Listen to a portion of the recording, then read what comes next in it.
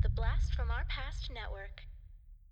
Hey, this is John Philbin from Return of the Living Dead, Children of the Corn, and the New Kids, and you're listening to Podcasting After Dark. Lock your doors, close your windows, turn out your lights, for chills and thrills await you. It's time for Podcasting After Dark with your hosts, Corey Stevenson and Zach Schaefer. Stay with a friend, say your prayers as grisly ghouls close in to seal your doom.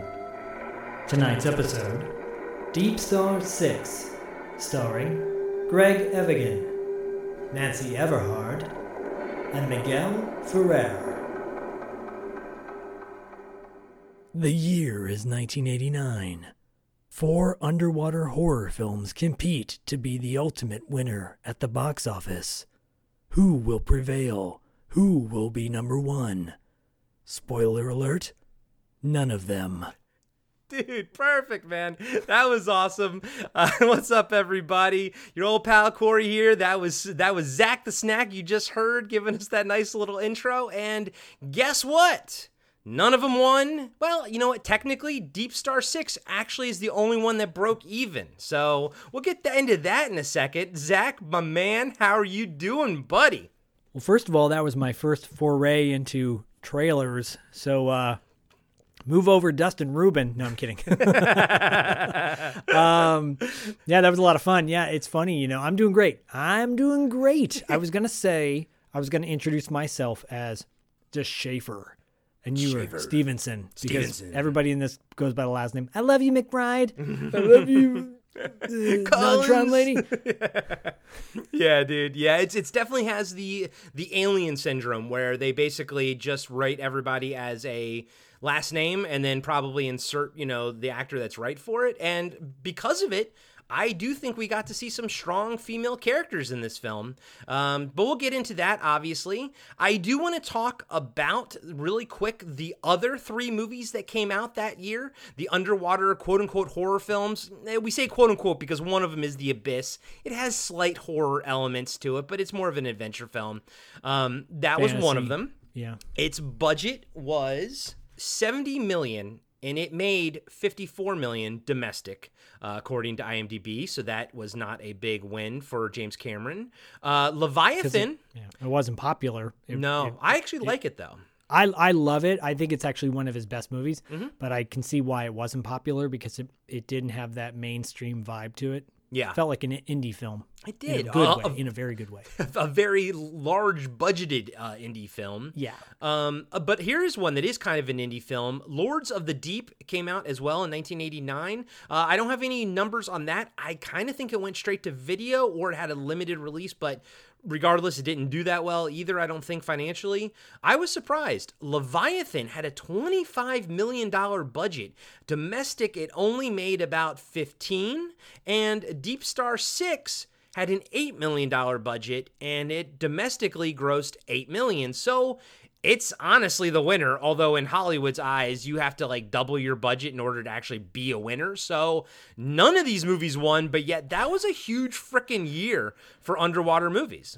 It was. I didn't realize all 4 of those movies came out the same year. I knew about Leviathan and Deep Star, obviously, and Deep Star came out in the beginning of the year, January, which is usually a dead time for movies, so that's probably why it made its money back. Yeah, sorry, real quick, let me just tell you, I actually wrote them all down. You're right. Deep Star was January, Leviathan was March, Lords of the Deep was June, and The Abyss was August. I saw all of them in the theater except for Lords of the Deep. August is kind of by today's standards, well, pre-COVID standards, August is kind of a dead month also because kids are starting to go back to school. It's like June and July are considered the top months. But March is kind of a dead month too.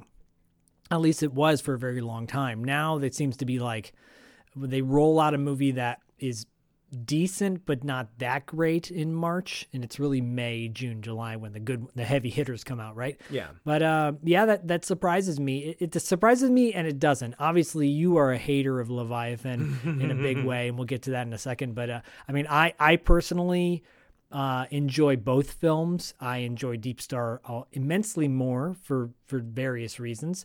But Leviathan has a stellar cast, directed by a very capable director the guy who did Cobra and Rambo Part 2, George Costamos, I think is his name. I'm butchering his last name, but Costamos, I think is his name. Regardless, that movie had so much going for it. Oh, Cosmatos, sorry. George Cosmatos. Okay. Who, he did Tombstone also. So there which you a movie go. I love, by the way. Yeah, And I mean, he's a very accomplished filmmaker. It fell flat. It fell flat at the end, like I know you talked a little bit about. yeah, and you're right. I'm not the biggest fan of Leviathan. I love underwater monster movies, so for me not Samesies. to like something, it's gotta irk me in some way. And the weird thing is, I like the setup for Leviathan so much better than Deep Star 6. It almost has an Aliens vibe where you come across, a team of soldiers or scientists come across something that was abandoned, and then shit, comes out of that. And it's a great setup. For me, that movie is fine. It's okay. And then that ending is the worst ending I've ever seen in my life. It's not much worse than Deep Star 6, but for some reason, like, they're both pretty bad. Like, that very final climax of the surface and everything, they're both pretty bad. But for some reason, Leviathan was just so much worse. You could see Ernie Hudson was dead inside when he was filming it. And I was just like, oh my God. But I'll say this. Last year, because of all the talk online about Leviathan versus Deep Star 6, I hadn't seen either of them in a long time. So last year, I watched them both pretty much back to back within the same week. And yeah, Deep Star 6 kind of won it for me. I was like, yep, I kind of don't need to see Leviathan anytime soon ever again. Well, I understand why you feel that way, and I'm not disagreeing with you. I saw both of these movies in the theater as a kid. I know you saw Deep Star as a kid. Saw them both with my moms, and I have a long history with both films. And honestly, I would watch both films almost once a year on a semi-regular basis. I share an equal love of underwater films. There's something very claustrophobic and creepy about it.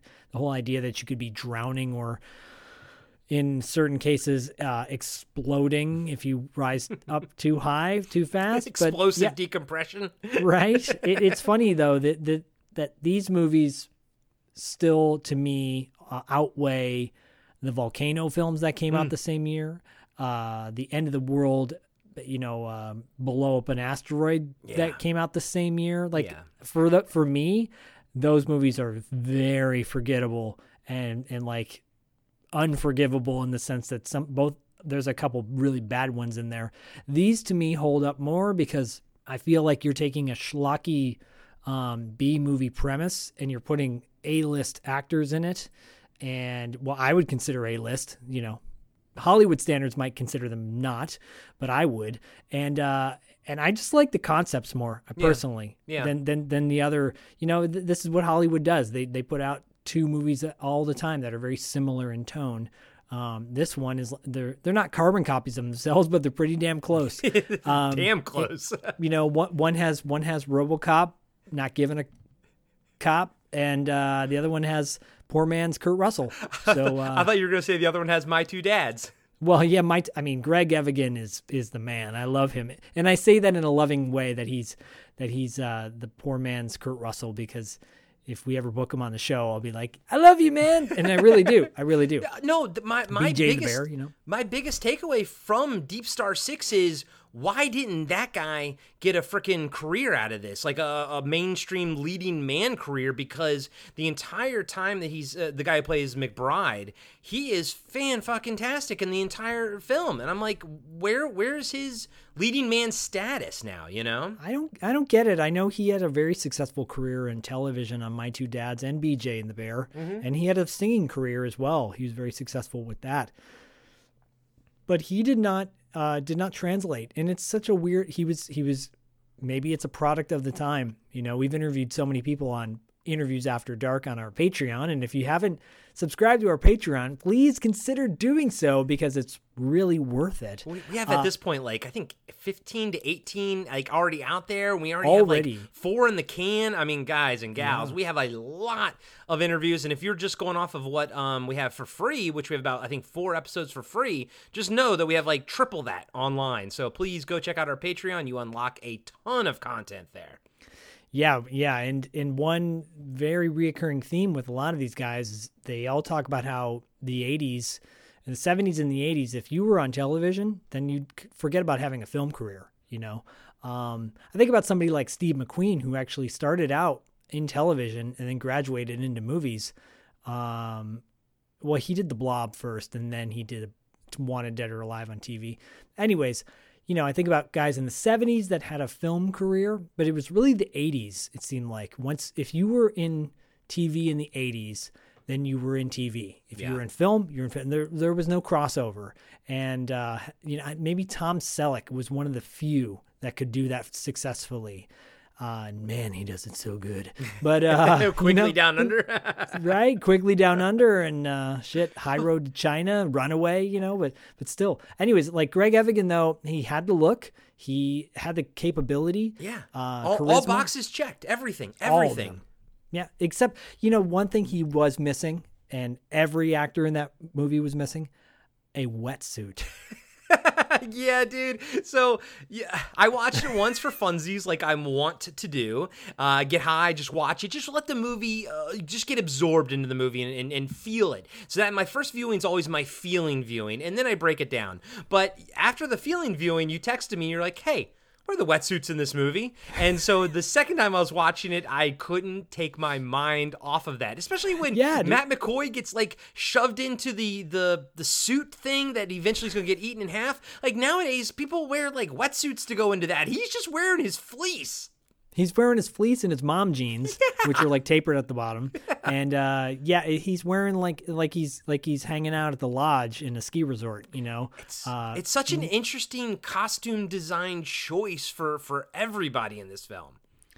Well, yeah, you mentioned that the budget was what, $6 million or something like that. It was $8 million, yeah. Okay, I mean that's a fairly big budget, but I guess by typical standards, it's not. Yeah. Especially if Leviathan's 25, and you could tell. You know, they did their best with what they had. Yeah. And there's a lot to praise for sure. I'm not knocking anything at all, but damn, come on, get some freaking wetsuits, especially if they're like Navy people. Yeah.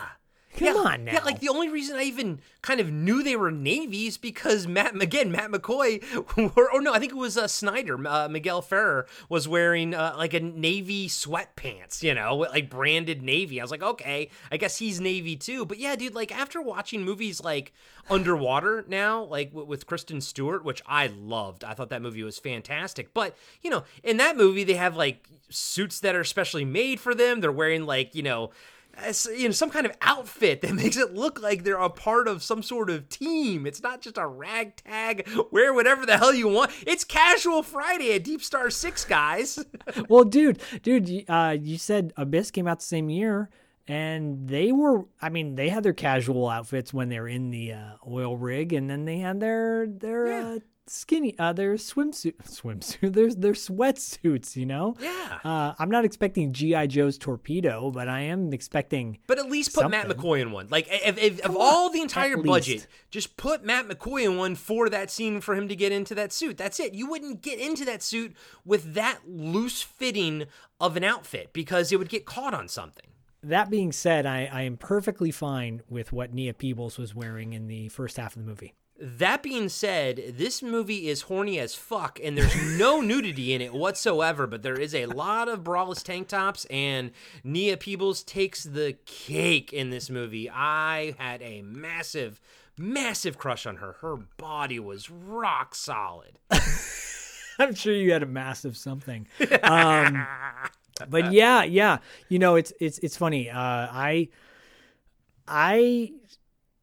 again, watching this again, I watched it 2 nights ago, and I always break it up, and I break it into 2 parts so I can really take it all in. And I watched the second half last night and the night before we recorded. And goddamn, like I loved it yet again, for so many reasons that, the first half is clearly not a monster movie. Yeah. So it's weirdly not really a monster movie, even though that's what it's billed really as. not. It's more of a, like you said earlier, like the volcano films where like when there is no antagonist, they have to sometimes make technology be the antagonist. And I will say that the one thing I hate about movies like Armageddon, because of what I just said, they have to make the technology so everything goes wrong. It's just, if it can go wrong, it's going to go wrong, and that builds tension. Here, and sometimes I feel like in movies like Armageddon, it's not logical. It's just because it has to go, because it can go wrong, it's going to go wrong, and that's it. Whereas here, I felt like all the shit that went wrong were like logical events, like either something where there was a miscommunication with somebody, there was something like Snyder was following a procedure or something. And by the way, I'm Team Snyder in this movie. I think he did everything right, and I think someone needs to reevaluate the procedures on how to handle the nukes and everything. But that's what I liked about this. Things didn't go wrong just because they could go wrong, just to create drama. I felt like they were more organically inserted into the plot of the film. Totally agree with everything you said. I guess we'll never know Snyder's perspective because Miguel Ferrer is no longer with us. Yeah. Rest in peace. What a loss. What a loss. By the way, George Clooney's uncle. Oh yeah, I think I remember that. I remember hearing about that. But I mean, we've been a fan of his forever. We love him in RoboCop, obviously, everything he does. But like when I watch this movie and I watch him in it, I am reminded, like, wow, he was such a talented actor. He is delivering a 10 performance in this. You know what? He's Season Hubley of this movie. He is, and I will just say, and I know we're going to run down the cast in a second, but there's one movie specifically, if you want to see him kind of showcased as a hero, because he often doesn't get that opportunity, and a lead hero. He was in a movie mid-90s called The Harvest, and it is about a guy, a writer. I think he's a writer. He goes down to Mexico. He gets seduced by this woman. He wakes up the next morning in a bathtub with stitches around his kidney area, and he has no idea where he's at, and he has to figure out who took his kidney. And it's a great premise. And his wife at the time, Leilani Sorrell Ferrer, who is known she was the lesbian love interest in Basic Instinct with Sharon Stone. Oh yeah, that was one of her big standout roles. She is the lead actress in that, and it's great, like straight to video thriller. And before those really became super cliche, it's great, nice fun premise, and it's Miguel Ferrer being the lead and the hero and the good guy. Bingo bang and tingo tango. It's too bad, that never came about because the guy's tits. He's also in Revenge, which is a great Kevin Costner kind of sensual thriller, and he plays a badass in that as well. Yeah, dude, Revenge is really a lot of fun. But yeah, Miguel he's been in everything. But should we go through the cast? Yeah, let's start with the director, because I mean the people behind the scenes on this film is astounding. It really is. The director, I don't know if you've heard of him. You might have. little name, small name. Might have. His name's Sean S. Cunningham. He directed a little movie called New Kids that we obviously love. And Yes. Sean S. Cunningham, besides that, is he's the godfather of slashers. Friday the 13th. Yep. He Original directed director. the first one, pretty much created the entire franchise, yeah. Yeah, he's a legend.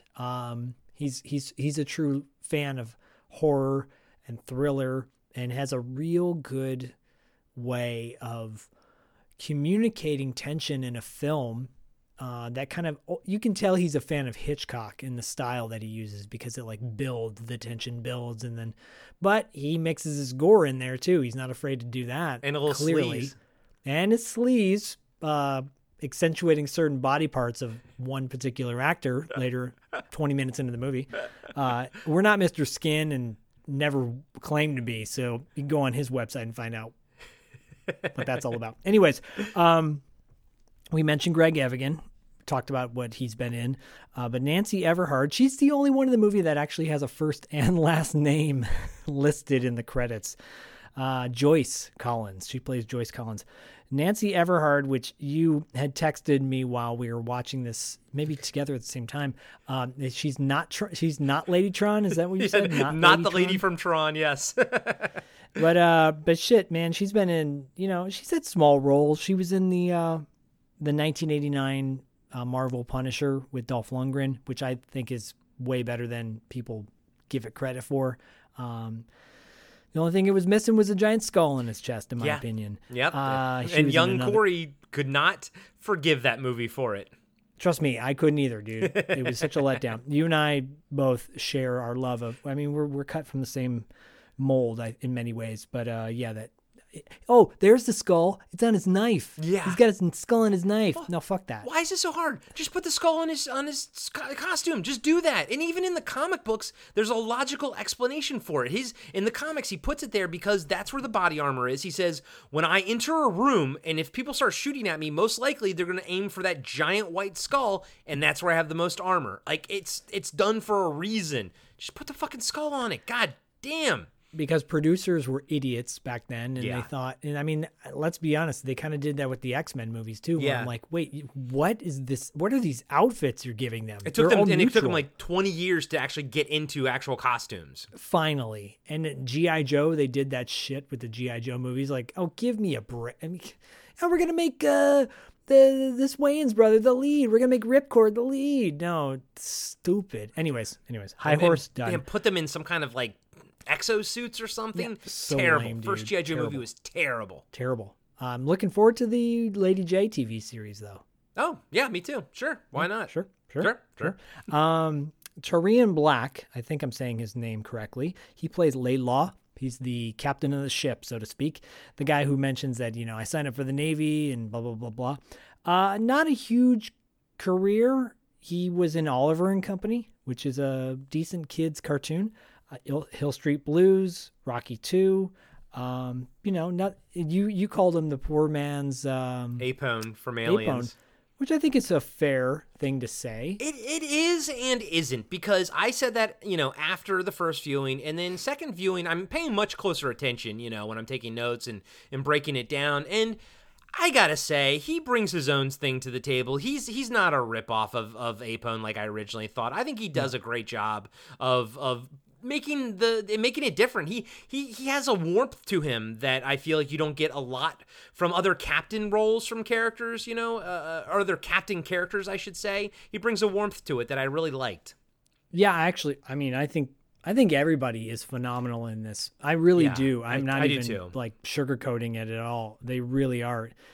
He's probably the least known out of all the actors that I recognize, and equally as good as everybody else. Mm-hmm. Miguel Ferrer plays Snyder, which we already mentioned. Nia Peebles plays Scarpelli. Tell her where you know her from and when we met her. Well, so Nia Peebles has been in everything from Fame to having her own TV show, her own dance party TV show. She's been in everything. She continues to work today, but on my list, I know her from North Shore. And fun fact, my bachelor party was a two-parter, and the first part was going to a 20th or 25th anniversary screening of North Shore at the Aero Theater in Santa Monica, where pretty much the entire cast did a live Q&A, showed up for the screening. And so I barely knew Corey at the time, but I was like, this is my bro for life. Clearly, this is over 10, years ago now, 9 years ago now. You better remember when you got married, buddy. Yeah, right. Well, no, the 10, 11, or 8, 11, 12 was the date, but the bachelor party was obviously earlier that year, and they did the screening. My boy Terry organized a gathering of all my homies, and we all wore Hawaiian shirts so we all could show that we were like together. And they did the Q&A, and they had us come up on stage, and Nia Peebles gave me a big old hug, and she congratulated me, and And I was like, oh my gosh, she's still got a crush on you because she's beautiful. She's beautiful. She really she's is. beautiful. Yeah, she is. And the sweetest person too, and very enlightened and down to earth. If you follow her on Instagram. Anyways, yeah, that's where we know her from. And also, side note, who else did we meet that night? John Philbin. John Philbin, who we And interviewed Matt on Adler. the show. And John Philbin remembered I had a photo because he was actually outside and he took a photo with us. I remember that. Yep. And I He mean, was John super Philbin, nice. super nice. I mean, I've had him in my house. I know. So I know. toot toot. Wow, dude, just think, dude, that's been almost 10 years. What a journey, bro. What a freaking journey, my man. Yeah, because at that point I had no idea that I would be podcasting, let alone I thought I was going to keep teaching. Yeah. So Yeah. glad I didn't. Yeah. Yes, me too. Me too. Yeah, so that's that's where we know Nia from. Matt McCoy plays Richardson. And I got to tell you where I know him from. Serenity Now, Insanity Later. He is Lloyd Braun from Seinfeld Well, and will yeah, always I mean- be Lloyd Braun from Seinfeld.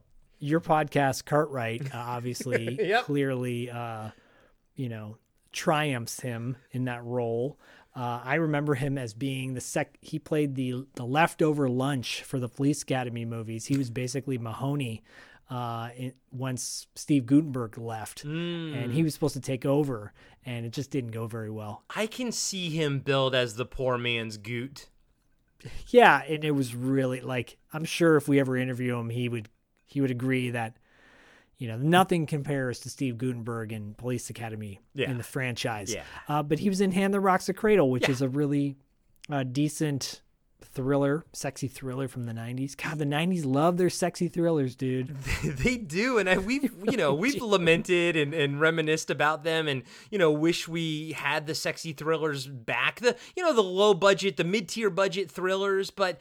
Unfortunately, I will always have a weird connection to that movie because I saw that and Single White Female in the theater with my dad.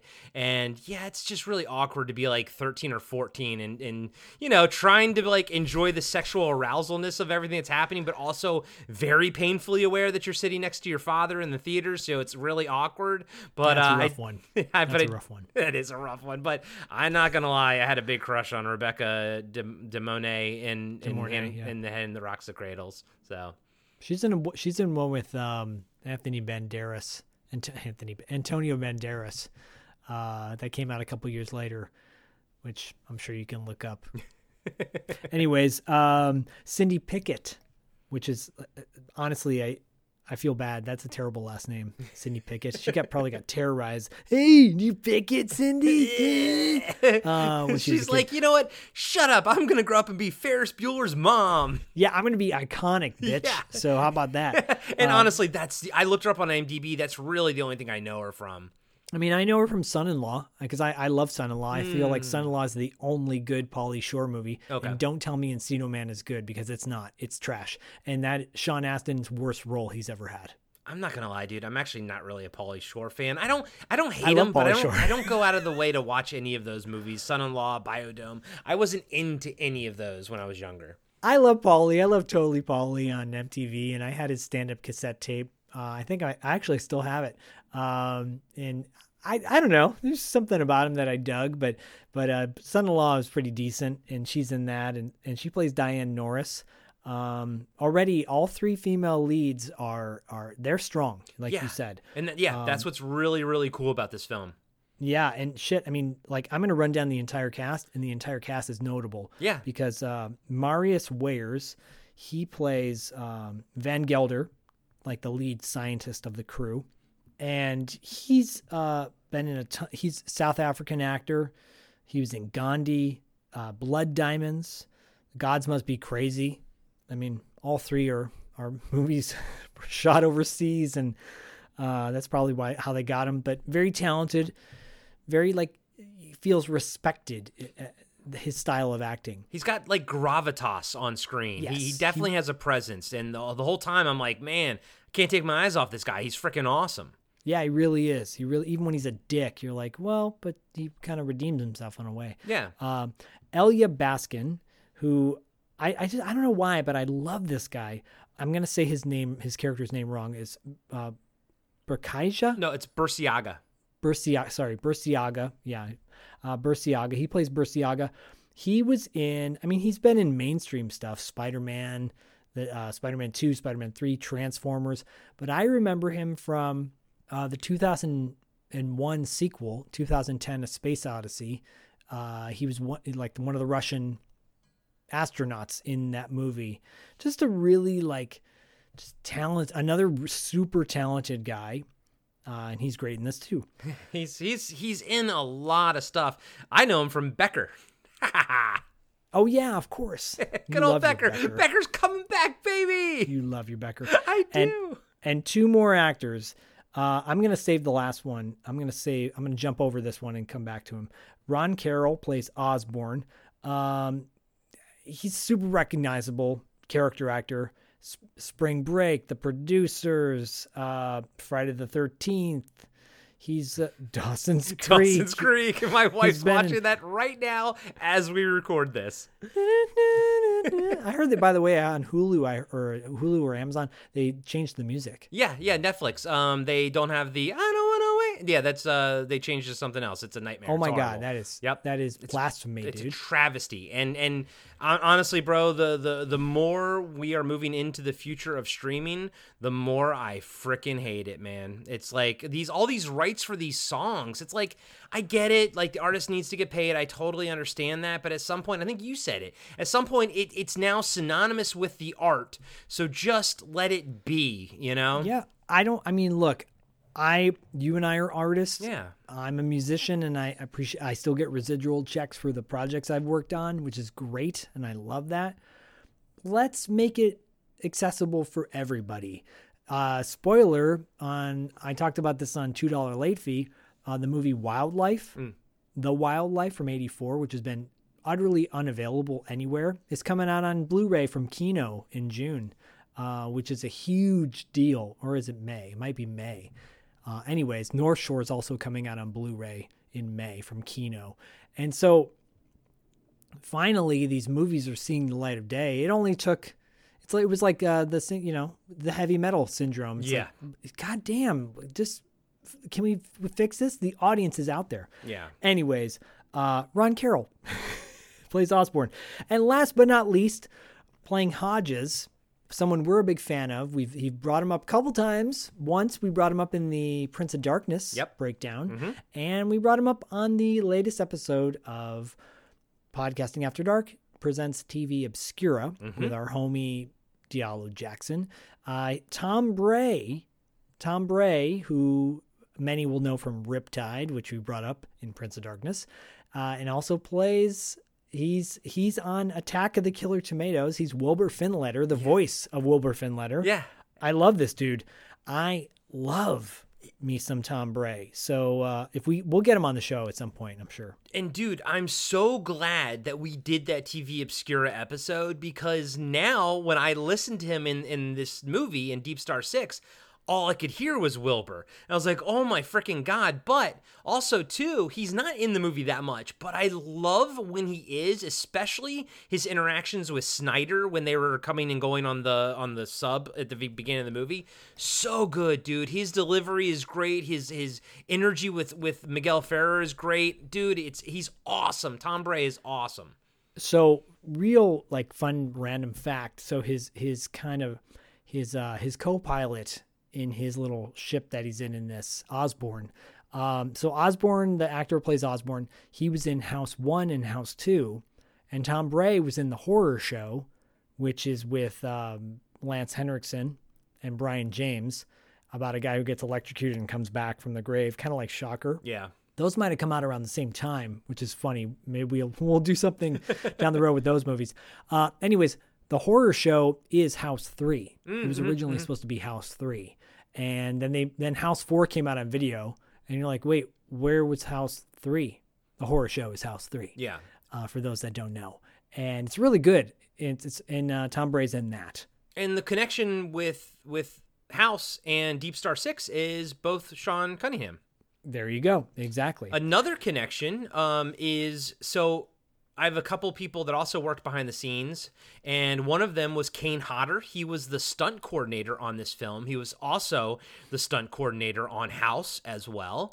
And obviously, we all know Kane Hodder went on to play Jason Voorhees, a franchise started by Sean Cunningham. So nice little circle there, but there was a good interview on the Blu-ray disc for Deep Star 6. By the way, you mentioned Kino Lorber. That's who put out this as well, this Blu-ray. Great package, awesome extras, great interviews, and a beautiful transfer, an absolutely beautiful transfer. And I love the alternate cover that it has too on the inside. Me too. Kino, I'd say Kino, and their price point is great, Yeah, by the way. You they're can good. sometimes find their Blu-rays as low as like $7. Yeah. As low as $5 on their website. They have sales all the time. Worth checking out. Yeah, I agree. It's got a slip cover. It's beautiful. Last little side note I'll say, the writers, I won't really mention. I'll come back to them in a second. But the music is composed by Harry Manfredini. Yep. Yes. Harry Manfredini, who obviously did the Friday the 13th music and House. Yeah. So, like Peter Jason said in our interview, which will come up in a few months from the airing of this episode, these familial type directors find people they enjoy working with and they keep them. You see it now in Netflix shows. You're like, wait, that guy was in this and she was in that. Like, you find reliable people that are good to go. And you work well with. Yeah, and you work well with them and you keep working with them. Yeah. I mean, Hollywood's like that, man, because, you and I, we've both worked in Hollywood. We have connections. We have friends that work in it. And it's when you're on set for like 12, 13, 14 hours a day, you have to get along with the people that you're working with. If you don't, it's just, and that's why directors like use the same people over and over again, because it has to be fun. Like, you can't have that close of a knit, thing and have it be a miserable experience. You're just never going to work with them again.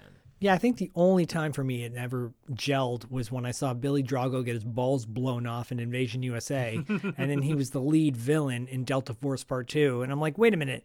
No, Chuck Norris kicked his ass already once, and now he's supposed to be tougher. I don't buy that. Yeah.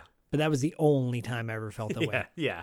I think you brought it up on the Invasion USA episode as well. Now, real quick before we move from the composer, I just wanted to say that I very much enjoyed the score for this film. Oh, the score's great. The score's great. The special effects are great. The practical effects are great. And I'm glad that you mentioned that, because the pedigree of people who worked on the monster effects here was awesome. But I'll just throw out a big name, Greg Nicotero. He was one of the people that worked on it. They had to do so much R&D to figure out what sort of foam to make the creature out of so that it didn't get waterlogged and become too heavy to maneuver. They finally did, they got everything to work, and of course, right when they put it in the water, it was still pretty much too heavy. They had to get around things. But I think the biggest problem with this movie is the budget makes, like, the sets were too small to believably hide the monster later. I think that was the biggest criticism for the film, and that is one of my biggest criticisms for this entire film. But otherwise, it has a stellar cast. It is expertly directed, expertly acted. I think the monster actually looks pretty damn good, and it does what it's supposed to do. I truly think the biggest flaw in this movie is they didn't have a bigger budget to make a bigger set. I wasn't going to compliment the monster and the special effects. I was going to compliment the miniatures and the stop motion, like the ships they used in the base and everything. I thought that looked really badass. Yeah. I was like, oh, it makes me want to. As a kid, I used to see that and want to, because we were both kids when this movie came out. Yeah. As a kid, I wanted to make that stuff, and I wanted to recreate it. I thought it was really, really well done. The monster. It's better than the Leviathan monster, I can tell you that much, because I think you could even see the strings in that one. Yeah. But this is like, it's okay. It's decent. Like, I come from the perspective of, well, there's also, I've been to the Natural History Museum in Los Angeles so many times, and I've seen so many weird creatures they have there on mounted and in tanks and whatnot. And you think about all the weird stuff. So I could easily see something looking like this. There are times when it definitely looks like a hand puppet, but but but less is more, in my opinion. Yeah, less is more. And if they even kept it more minimal with the monster, and just like pulling you under in one tentacle like it did with, Nia Peebles, which you'll get to, obviously, I would have been happier with that. Yeah. But, and I'm really quick, I didn't mention the writers, Louis Abernathy and Jeff Miller, because, looking up their resume, like nothing really stands out all that much to me. Louis Abernathy wrote House 4, which is funny because it's really bad. And then he did special effects on Witchboard, which is like, this guy like kind of did a little bit of everything, which is really funny. Same with Jeff Miller, which, hey, it's all good. He actually worked on House 4 as well, which is really funny. There's a lot of House connections in here, man. Yeah, dude. I guess we better do one of the House movies. And he worked on Hard Candy. He didn't. I remember. He was that movie. Additional crew on Hard Candy. Hard Candy's like a pretty decent kind of modern day exploitation film. Yeah, thriller-esque. Yeah. It's all right. But yeah, that rounds out the principals with DS6. Before we dive into anything, I wanted to really quickly mention the producers besides Sean S. Cunningham. It's Andrew Vajna. It's a great name, by the way. Try not to laugh. And Mario Kassar. Those two dudes, so they did a lot of Stallone stuff. And Schwarzenegger. They produced Stargate, Total Recall, First Blood, Cliffhanger, First Blood Part 2, Judge Dredd, the Stallone version. Yeah. Sorry. A little bit of everything. Terminator franchise, Die Hard, one of the Die Hard movies, Tombstone. So it's interesting that they produced this film, and yet, the other Leviathan that came out the same year, has a connection as well to Stallone. So Carol Co. or whatever the hell it is flashes up, and you're like, oh, it's got the music from Rambo. Yeah. Which is badass. Yeah. And then you go, oh, wait, but these dudes are the producers. Of course, it's their company. Yeah. I don't know. Anyways, fun fact. No. I thought I was amused by it. No, dude, I am blown away by the pedigree that is behind the scenes on this film. It's amazing. For an $8 million movie, pretty impressive. I think so. Obviously, that's why we're talking about it. Yeah. 20 years later. Exactly. So, ready to submerge, buddy boy? I'm ready to get my work boots wet. Your fleece wet.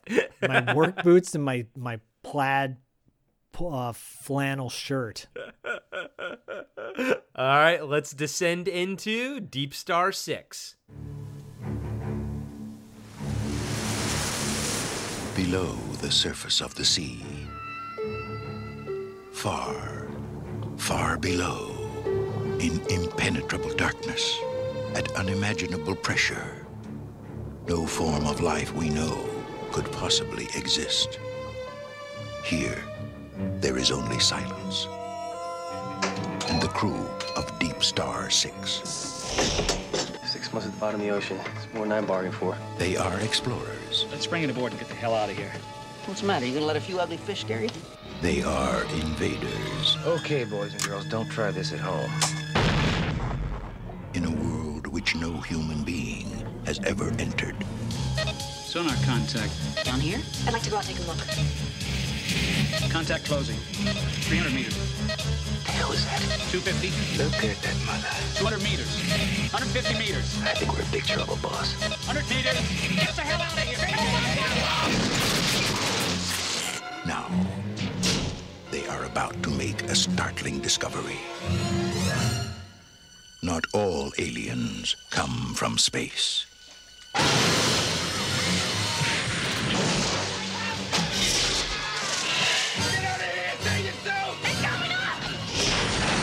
Deep Star 6. We're gonna have to go back down there. I think he'll have our crew. Damn it, there's something in the...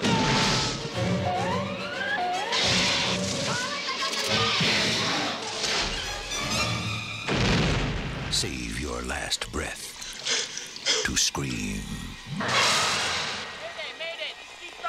From the creator of Friday the 13th, Deep Star 6. All right, buddy. Another Studio Canal movie, back to back, man. We Vice Squad last week, or I'm sorry, not last week. That was TV Obscura, but the week before, last movie we reviewed, Studio Canal. So I guess they have maybe they have the rights to Carol Co movies now, and they're just putting them out on Blu-ray or something. I guess. I mean, because that flashes on the screen, and then TriStar flashes on the screen, but there's no music. Did you notice that? I noticed the TriStar logo? Yeah, that was kind of weird. That's weird. Yeah. And then Carolco or Carolco or caramel coated candy pops flashes up, and it's got that, and every time that kicks in, I'm just like, oh, I want to watch Rambo Part 2 now, please. Oh, I love Rambo such Part a great 2, soundtrack. Dude. Yeah, I love me some Rambo 2 and Rambo 2. And if there was no Rambo 2, there would be no Rambo cartoon. That's no, that is with absolutely true, because the Rambo that I think of is not First Blood, like in my mind. Like it's Part 2 and on. And by the way, I haven't seen the last one, but I loved the one that was just called Rambo, like Part 4 or whatever it was, came out about 10 years ago. Love that one. Which was, and really, First Blood is a standalone film. Yeah. They shouldn't have made a sequel. I'm happy that they did, because I like Rambo First Blood Part 2, but First Blood Part 2 is really the beginning of that like legit franchise. Right, yeah. Like Rambo, Part 2 is the beginning of that franchise. It's almost kind of like Friday the 13th. Part 1 is a bit standalone because Jason's not in it, and then kind of moving after that is really sort of how the franchise is. Almost like Part 1's a prequel.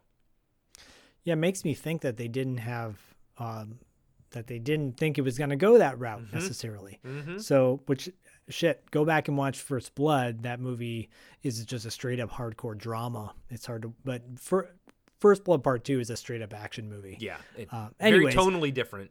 Anytime that logo pops up, I'm just like, oh God, I love this. And so what a great way to start this.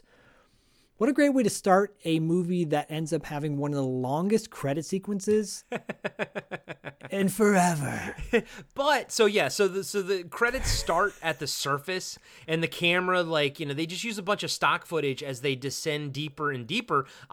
Deeper. I kind of liked it. I thought it was nice. The soundtrack, the score here is beautiful. It's kind of like that 20,000 Leagues Under the Sea vibe, kind of like everything's happy and fun, and we're on the high seas having a good time, and it sets the tone that this is more maybe adventure than horror, but it has horror elements to it. But the musical score really kind of sets a tone for it being sort of a high-flying adventure film.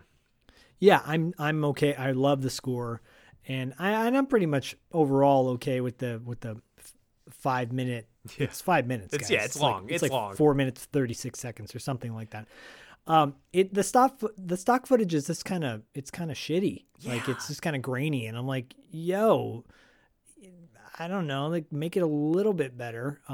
Especially you're gonna make it sit through this for 5 minutes. It's neither here nor there. It is what it is. But it was just like a long. I think they were padding time. Probably. There's quite a few moments in this film where I'm like, you're padding time. Quite a few moments where I'm like, I wonder if Corey's not taking any notes right now, because there's not a lot happening. I conveniently condensed some notes, down. Yeah. They do seem to pad a little bit. This is a cool 99 minutes. I do think it's pretty well paced, except for the beginning. This is probably the only part that's sort of slow. Yeah. But again, I didn't have a problem with it because I liked the music and it was kind of prepping me, but it is tonally a little bit different from the rest of the film, I'd say. Yeah, I think the pacing is perfectly fine. I just think it is a slow building film. Yeah. Which is totally fine. It's totally fine. It just, I think some people might have forgotten that. Yeah. Because when you see the way people blow this movie up, like, oh my God, this movie is so intense. And you're like, yeah, it is. But there's a lot of scenes that are not intense. Yeah. And there are a lot of light scenes. And Which I like that, though. I love too. that. Because I think it offsets it actually helps the intense stuff later. So yeah, we'll get into all that. But I'm with you, dude. I do enjoy the pacing of this film. But I am also with you. I think they could have maybe paid a little bit more for better stock footage, but okay, whatever. We have what we have, you know?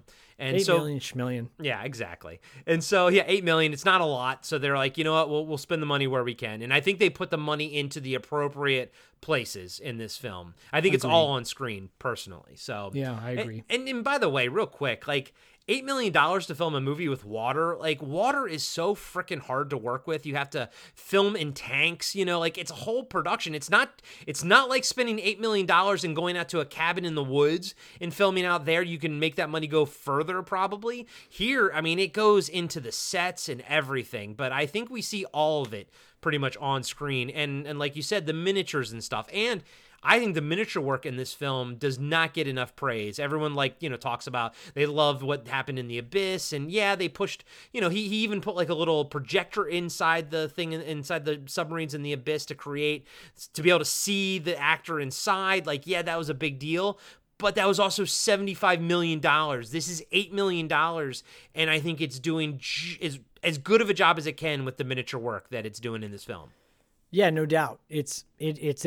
This is a low budge for sure, but it doesn't look low budge. No, it really doesn't. No, it does it really not. Doesn't. It does not look low budget. Look, truly, the only thing I would say that looks low budget is just the size of some of the rooms. Like the building, Deep Star 6 should have been bigger, but that's it. That's all it is. Everything else I think looks fucking amazing. Yeah, I would say the sub that they fly around in is huge. It looks huge, the miniature, and you're like, they're cramped in this little. Of course. Like, of what course. the hell's the back end? Food? Yeah. They got a Subway back there. Did someone say Subway? Sorry, Randy Cosby's got to pop up every now and then. Every now and again, he's got to rear his ugly head. He sure does. Going to the deep. Here we go, going in the water. You got deep water with me. Sorry. Well, speaking of Randy Cosby, we cut to McBride and Collins waking up together. Ooh, Get it? Because Cosby dropping the roofies in. So, ooh, did he find out how to use my secret sauce? We get Mr. Harry. God, he's so hairy. Yeah, she's she's kissing his chest hair. I'm just like, chicks nowadays would probably be kind of grossed out by that. Yeah, I imagine he would have waxed by this point, but this was 1989, and he is a hairy bastard. But he'd be called a bear, I guess. Yeah, he probably would. In the community. So they wake up. McBride asks Collins if she thinks the new site for the missiles is a lock. Collins says Van Gelder seems to think so. With any luck, we'll be home in a week. This is going to be a ongoing theme about everyone sort of wanting to get home and them overstaying sort of their mission has lasted longer than it should have. They talk about how great the captain's wife and kids are. Again, this does the typical trope of the people who have the most to live for are going to be the ones to die. And they're going to, of course, be the ones to die immediately after they look forward to living for the things that they want to live for. It's all, this is, and it's so funny because this shit we say is typical, stereotypical trope stuff now, but man, Sean Cunningham started this shit back in the 80s. Totally did. He totally did. You cared about everybody. You cared about all the camp counselors in Friday the 13th. Mm-hmm. You really did. You cared about these people. It's only 10, 20 years later that in people doing the same thing is what makes it a stereotypical trope. But here, this was the beginning of all this shit. Yeah, even the quote unquote like antagonist in the bunch is it's not, none of it's his fault, everything that happens to him. Like I said earlier, I am Team Snyder in this film, and I don't think he did, well, he may have done a couple things wrong, but I don't think he did the big things wrong. So, but we'll get to that. Collins asks McBride, how come you never got married? And he's like, it's too early for this kind of conversation. I thought that was funny. But she insists, and he says, I've never been in one place too long to get to know anyone that well. He's like, let alone settle down. Collins says they've gotten pretty close in the last couple of months. McBride says, it's different with you. You're like one of the guys. And Collins like, one of the guys? And then she grabs his junk and they fall back into bed. It's cute. I think if you told a chick that she's just like one of the guys nowadays, she'd probably smack you in the face. Like, She would. like, fuck you. She would. One of the guys? Then why don't you go fuck one of the guys, huh? But the thing is, we do find out later that Collins is supposed to be the first woman to ever graduate from the Navy SEALs and shit. She's badass. She's super badass. Then we get this, like, right from that cute little scene, we cut to Collins, like, looking at herself in the mirror, in the bathroom mirror, kind of like, you know something's up. You know, at multiple viewings, you know it's because she knows that she's late, right? But I like that. I like how Sean Cunningham layers this in kind of just slowly throughout the course of the movie of Collins knowing, because even in the next scene, Burciaga is asking about, hey, I heard you're not feeling that good, like you were throwing up or something. I heard you're not able to eat food with us. It's going on inside the lounge, the kitchens. You're not eating foods. Yeah, it's just... I don't know. I'm ready for food. I'm ready for Big Mac. I'm ready for Big Mac. That your American fast food place have these amazing Big Mac. Have you had one? You deserve break today. Speaking of break, now you're just going into different characters. With the I will same break accent. legs soon. You'll find out, Pusky. Ruski. Cut to McBride, Collins, and a bunch of other people piling into a sub. We meet Richardson, Burciaga, who Zach was just talking about, Hodges, and Osborne. Burciaga asks Collins if her stomach's still upset. She blames it on the dried out junk they had for dinner last night. This is when he's like, I want the Big Mac. I made Chernobyl in the toilet. It was amazing. DEFCON 4. McBride and Richardson being Matt McCoy, are the pilots of the sub.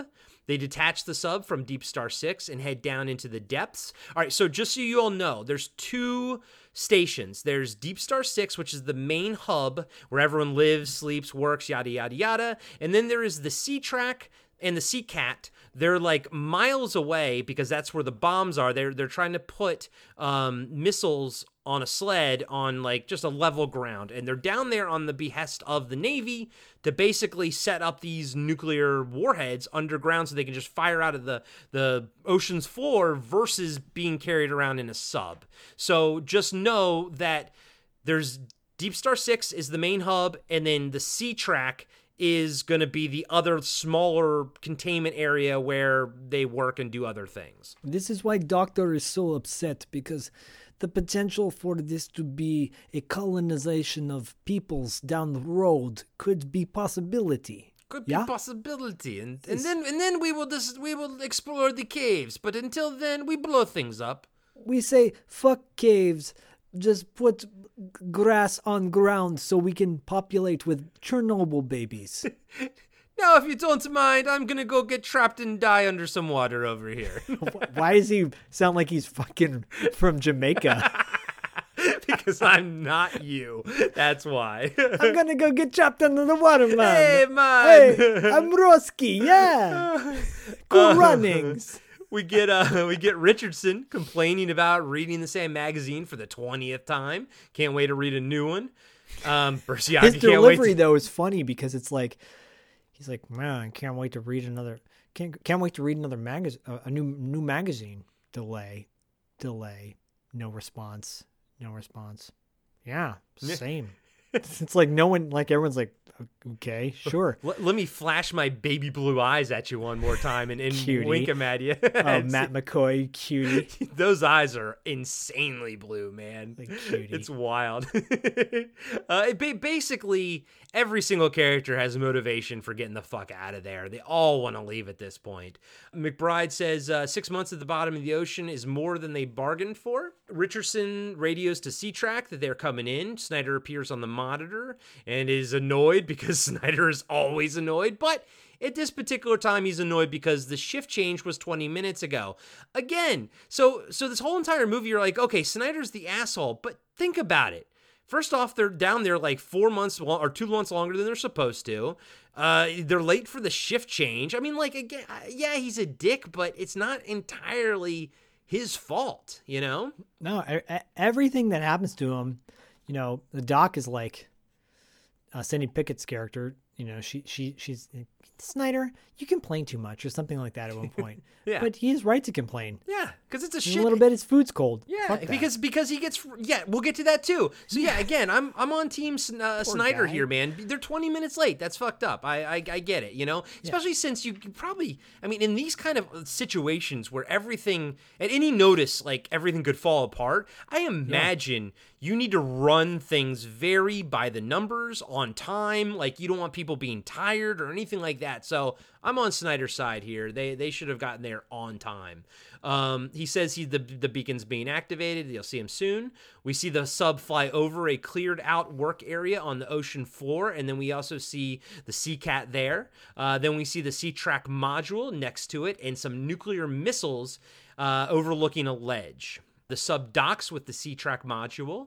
As everyone is exiting the sub, Colin says that he'll see McBride later and gives her a kiss, and she gives him a kiss. Of course, Richardson points to his cheek, and she just pulls his hat down. It's cute. It's Matt McCoy cuteness. As people are exiting, Snyder is getting on the sub. We meet Van Gelder in the Sea-Track. He tells Burciaga that he and Snyder moved the missile sled over to the new site last night. They just got the platform stabilized. Van Gelder tells Burciaga to have Collins and her men anchor the platform. So now basically Burciaga and Collins are taking over for Snyder and who I just said, Van Gelder. But they also brought Hodges and Osborne with them because those are the two guys that run the Sea-Cat, which is kind of like the submersible dozer down there. Burciaga says that they have to do a sounding of the area before they can anchor the platform. Van Gelder assures them that the whole area of the seafloor is stable, but Burciaga pushes back, and Van Gelder says, "Fine, do some soundings," but at the same time, he'll get Collins to start excavating the site. Van Gelder leaves the Sea-Track and gets on the sub. Richardson and McBride take Snyder and Van Gelder back to Deep Star 6. Now, this was the scene that I mentioned earlier when Snyder was getting on and Osborne and Hodges were getting off, and Hodges and him, Tom Bray and Miguel Ferrer had this awesome exchange that was just so damn good, and it solidified that you can tell they were friends. Like, of everyone there, those are they're really connected, and they clearly like the sleazy porns and stuff like that. But yeah, I left the Playboy September 1985 in your VHS player. And he's like, is it hot? It's hot. Is it? I just loved they had this really good call and call back response thing, going on. How are you? Johnny, my man, what it be like? Yeah, another day in paradise. A little reading material for you, my friend. Oh, thank you. Listen, I left something you're gonna like in your video machine. Are we talking about Miss September? Yes, in a word, nasty. Is it hot? Oh, it's hot. Is it wet? It's wet. Is it smooth? It's smooth. Is it right? Yes! And just the way Tom Bray lands the callbacks, so good. And that was when I was like, oh my God, I can hear Wilbur. It sounds like Wilbur from Attack of the Killer Tomatoes cartoon. Who wants a pizza with salmon and pineapples on it? Actually, it sounds kind of good. Yeah, I don't know. That might not be terrible, buddy. You might have just created something right there. I'll give it a try. Yeah. Back on Deep Star 6, we see Captain Laidlaw checking some gauges. Laidlaw. By the way, Laidlaw, what a fucking awesome name. He is, dude. I like that name a lot. Not gonna lie. And later when they named the kid after him, that's a pretty fucking cool sounding name. It was like Philip Laidlaw McBride. I was like, yeah, dude, fucking Laidlaw, man, rocking and rolling. Yeah. And McBride, McBride's got his like swagger about him. Gotta have that swagger. I got that sweet beard. What a beard. But he's doing his thing in like the command center, right? And then he goes into the next room, is the mess hall. And in the mess hall, we see Richardson, Scarpelli, Snyder, Dr. Norris, and Van Gelder. There's some small talk happening. Then the captain asks Scarpelli why she isn't eating. She says she has too much work to do, and so he orders her to have the day off. Richard says that after breakfast, he'll help her with a few sets. The captain's like, no, you won't. You got this to do. He's like, okay. But after that, I'll just... And he's like, no, you'll have this to do. And I love it, because Richardson, obviously... they have a thing going on and everything. Yeah. But Laidlaw also, he cares about Scarpelli. And he's like, no, she needs a frickin' day off. Leave her the fuck alone, basically, And I like that. I like how Laidlaw cares about his people. Leave her alone, Baby Blues. Come on. Come on, Baby Blues. So cute. So cute. So he says, he eventually says, Scarpelli has the day off. You don't. So it kind of shoots it down. We hear this like horrible sound of metal bending. Scarpelli says that sound always gives her the creeps. Van Gelder says that he designed it to do that. So now we know he's the one that designed Deep Star 6. And basically Deep Star 6 is just adjusting to the changes in the pressure. It's kind of like how a plane has the wings kind of move and everything. You can't have it be super rigid, otherwise it'll just break. So it's the same philosophy and everything. But I like that dialogue there because it informed you that Van Gelder was the one that designed the whole place without, coming out and saying it, basically. Everything throughout this entire movie feels very smart, even if they're just making shit up, you know, which I think at some point they are. I agree. You got to check the TPS reports or whatever they say. But it does sound, the delivery, because their acting is so good. Yep. I don't know if you noticed, though, like the way Nia Peebles talks, I don't know if it was the DVD or if actually it's the way she talks. It sounds very like sped up almost when she delivers. Maybe we'll go back and rewatch it. She's got a couple of interactions with Laidlaw, Van Gelder, when she goes in to talk to him about the, why she wants to search the caves or whatever. Her delivery is so fast, and I'm like, did they speed up her dialogue in those scenes? I wonder if they punched it up like a nanosecond just to get the time down or something. I didn't notice that, so I don't really know. I more noticed because we're looking at HD and everything. The little pimple on her chin, it was in this scene, and then the pimple goes away for the rest of the movie. I was like, oh, but it was a cute little pimple. I was like, I liked it. I was like, oh, look at a little pimple. You're such a sleaze. Your pimple's so cute. Can I pop it for you? Can I suck the pus out of it? Ew, gross. Gross. Can I put a blackhead remover on it and just push down? But I'm not against it. Well, let's discuss. Let's break down the pimples on the face. First off, guys and gals, Nia Peebles is wearing a tank top with no bra this entire scene and pretty much the entire movie, and it is amazing. I love it. I mean, yes, please. Free to be you and me, she's free to be. It's no bra, no war. Yeah, but probably should have been wearing a wetsuit, but that's neither here nor there. I'm okay with her or not, but.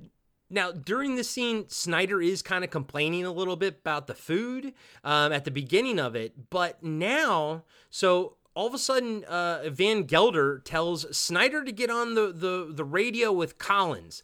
Snyder's fucking still eating, man. And he was, like, as far as this movie goes, like, as far as we can tell, Van Gelder was just talking to Collins. Like, dude, let the man fucking eat. So Snyder's like, can I fucking finish my breakfast here? And Van Gelder's like, do it now. It's important. And Laidlaw's like, come on, man. Just go do it. And I'm like, dude, like that, yes, Snyder's getting pissed off, but let the man fucking finish eating, right? He's understandably pissed off. I'd be like, okay, let me finish the last 4 bites of my food. And then everyone's like, and he leaves, and everyone's like, Snyder's so wound up tight. Maybe it's because y'all are a bunch of fucking assholes to him. Maybe you ever think about that? Everybody kind of gangs up on him. Yeah. No one treats him nicely. No, dude. I mean, again, Team Snyder all the way this whole fucking movie, man. Yeah.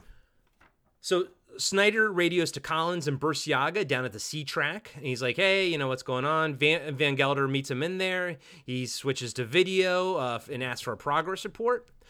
Collins says she orders Hodges and Osborne to stop digging. Burciaga noticed unusual soundings underneath the excavation. They think there might be a cavern under the site. What do you think he would sound like when he said that? I want you to look inside the site and look for a cavern. Big holes don't always equal small package. Just because you have big package for a small hole doesn't always mean you'll have small hole for a big package. This makes sense in my homeland. You must understand. In Mother Russia, package mails you. Package mails you. And going back to Chernobyl, like I said, microscopic destruction. Put on some Iron Maiden, perhaps. Make feel better. Colin says they can't install the sled over a cavern. Van Gelder says it's too late to request a site change. The Navy will shut them down. That's another theme that's going on. So they're over. So now they're late, right? They've gone over budget. They've gone over time.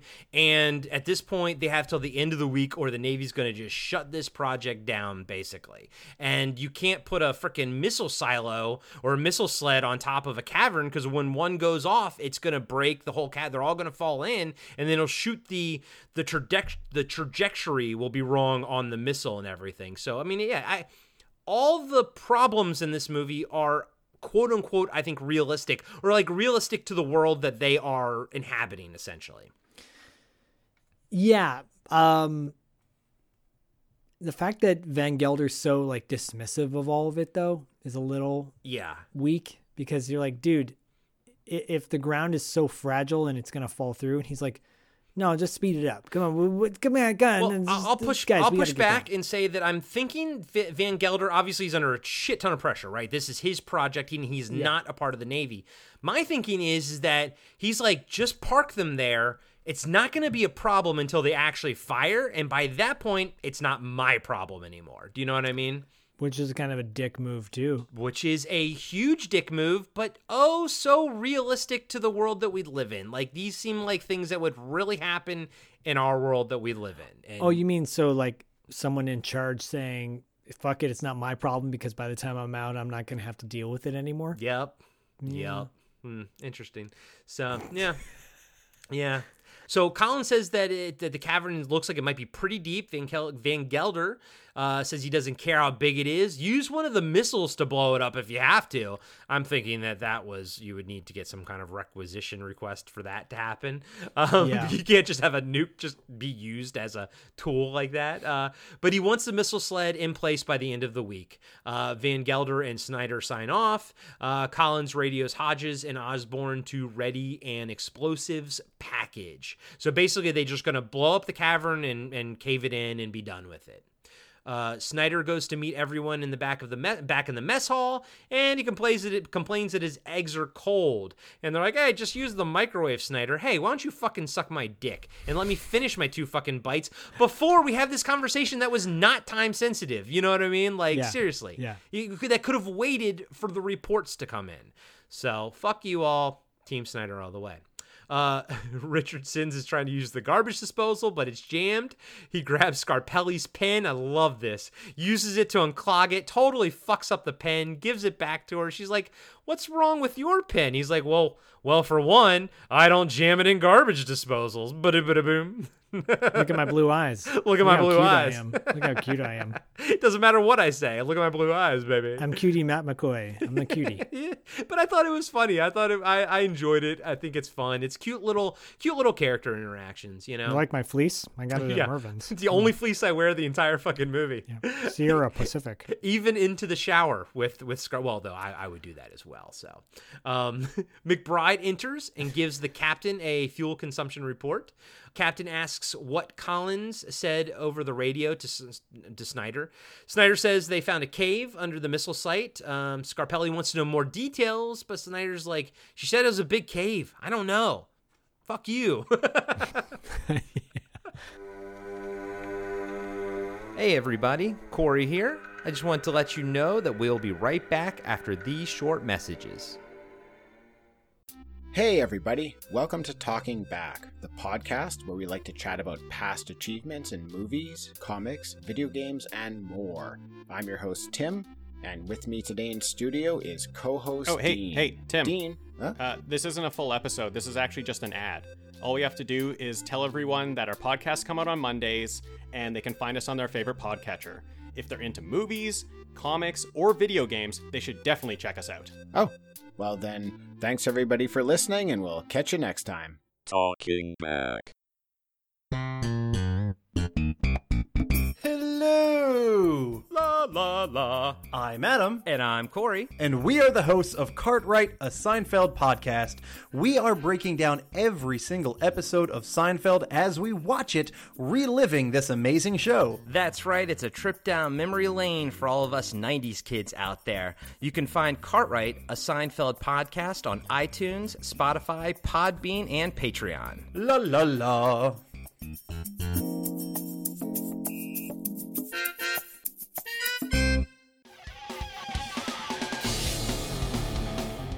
Have you been wondering where's the beef? Well, on our podcast, Throwback Trivia Takedown, you might just find that out, as well as some other things about the 70s, 80s, and 90s. We're a nostalgic-based trivia show that pits two challengers head-to-head in a duel of the decades, with categories ranging from movies, TV and music, to slang, food, and fashion. You're sure to get the best in retro-themed trivia. So strap on your jelly shoes, grab a Surge, and walk like an Egyptian to your favorite podcast app and check out Throwback Trivia Takedown. I heard even Mikey likes it. And now, back to the show. Scarpelli walks into the main central control area of Deep Star 6. Van Gelder is working over by this. It's like a globe that's like in half, and then you can rotate it and kind of it's got a light on it and you can make markings. It was some kind of cool little map thing. And I think this kind of goes to what you were saying before where you're like, I don't know if their jargon is correct, but they're saying it to the point with so much believability. Yeah. Saying it with such believability that you're like, okay, I buy it. Here, this thing, I'm like, I don't know what that thing is for, and they never explain it, but the way he's manipulating it, you're just like, okay, it's just a part of it. It's just a thing they need. I don't know. I think they had those on subs. Okay. But it's some sort of like, I've actually seen those before, but he rotates it a few times. Like he opens it up, he has fun with it again. He definitely has fun with it. You're a fucking asshole. Go back to South Africa. You son of a bitch, Van Gelder. Diplomatic immunity. Sorry, wrong It's just been revoked, motherfucker. Scarpelli tells Van Gelder that she'd like to take a look in the cavern. Van Gelder tells her there's no time. He ordered it to be collapsed.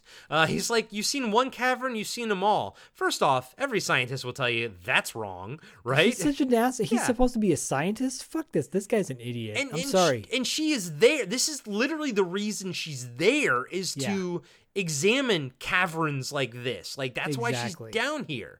Scarpelli is pissed because this may be her only chance to study it. She then cites 3 historical reports of strange sea creatures and mysterious disappearances in these waters since 1863. And there's 3 of them, and I think it's really cool. I like that. I don't think they're true, but I like that they added this like backstory about like, there's been reports of strange creatures. They've had divers down here before in this area have gone missing. So I like that. They don't really, go into it too much, but it's a nice little peppered in mythos, It's funny though, because when she's delivering this, like she's literally just reading out of a textbook when she's delivering these lines. Yeah. Van Gelder is so unamused and he's so like dismissive of her. And he's so like, you're talking to the wrong crowd because I could give 2 shits about what you're saying, but I like the shirt you're wearing. Yeah, he's listening to her for that reason alone, because at one point he literally scoffs. He literally goes, ha, scoff, like it's, and she just like pauses, looks at him, and then just keeps going. And I'm like, yeah, she just keeps going. I mean, we've all been there, folks. Yeah. On both sides of the coin, we've both known people in our lives that are really good looking that say the stupidest shit. And you're just like, okay, yeah, keep talking because I'm not even listening to you. I'm doing something else. I'm rotating my globe, my half globe. Rotating something. That's right. Van Gelder ultimately shoots her down. Van Gelder ultimately shoots down her request. In Med Bay, Dr. Norris is examining like a rash on Snyder's back. She says it'll clear up if you keep it dry. He's like, how the fuck am I supposed to keep it dry? We're on a leaky tin at the bottom of the ocean. I'm like, again, I feel your pain, Snyder. Snyder says that he wouldn't have this nasty shit if they went topside like they were supposed to. Norris says they'll be going up once Van Gelder gets the missile site in place. Snyder says he had 6 months to do it. Why does the Navy trust this guy to put the missile site down here? He's not even in the Navy. Snyder says I can stay down here for another 6 months if I had to, but when you sign up for a 4-month tour, it ought to be 4 months. A deal's a deal, right? Again, I see his point, but also too, you're in the military, things are going to go a little bit longer. But at this point, he kind of levels with Norris. He's like, you got to get me topside, like I can't do this anymore, and Norris says she'll try.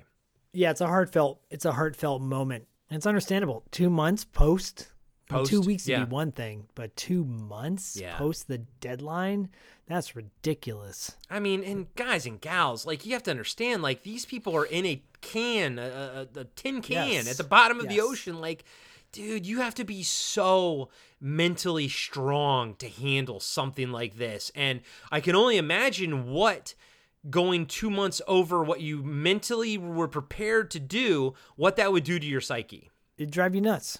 It would. It really would. Scarpelli goes into the captain's office, talk to him about the cavern. She sees a drawing his son made for him. They start talking about his kid. It's a cute little drawing. The captain said he told his son that it was beautiful down here. There's flowers and trees, and they're having a nice little moment. Scarpelli says it's nice. Scarpelli says it must be nice to have a family. So obviously she doesn't. Captain asks why she came to see him. She wants the captain to give her permission to go to the missile site to examine the cavern before it's blown up. The captain says if Van Gelder doesn't get these missiles in place by the end of the week, the Navy is going to shut down the whole Deep Star project. And Scarpelli says these caverns need to be checked out. This is a big mistake. Captain's like, look, I'm going to level with you. I don't care if they take a shovel to this place tomorrow, but his job is to make sure Van Gelder gets the site up and running. He's sorry he can't help her. I should have mentioned earlier, Van Gelder did say, he's like, look, if we can prove to the Navy that this works, we can have an underground lab or an underwater lab to sustain life, people can stay here, then they will build more. You will be able to come back and you can do all the scientific examining that you want to. Yeah, I heard that too, and I understand his point, but if these caves are huge, which they end up being, it's just not. It's like so stupid on his part. I understand. I see both sides. But ultimately, you're like, no, dude, you don't realize like this all could collapse right now. Mm-hmm. Which it does. Which it does. Cut to our favorite scene of just Scarpelli working out on the row machine. Why? Because it's awesome. And I gotta be honest, it is so exploitative. Yeah. They do a close-up shot of her belly. Yeah. They do a close-up shot of her chest, like the sweat going down, like for no reason. Really for no reason. There is no reason for this scene other than this is gonna get dudes' rocks off. I think that Sean Cunningham had a crush on her, and he was like, I'm just going to do this for me. I'm going to spend one day with her in the gym and film her work. Like, they even do a move where the camera moves and everything. Like, there's three camera setups. It's crazy, dude. It reminds me a little bit of what Olivia Munn complained about with Predators when she did the Shane Black movie, which is terrible, by the way. That movie's trash, unfortunately. I hate to say it because I love everybody involved in that movie, but including the Predator, including the Predator. But Olivia Munn, apparently said like, the whole story. People know it probably, but it's just. But this was like what? This is the 80s, when we could get away with this stuff. That people could get away with like totally exploiting her. Who knows? If we ever have her on the show, we can ask her. Who knows? Maybe she was okay with it.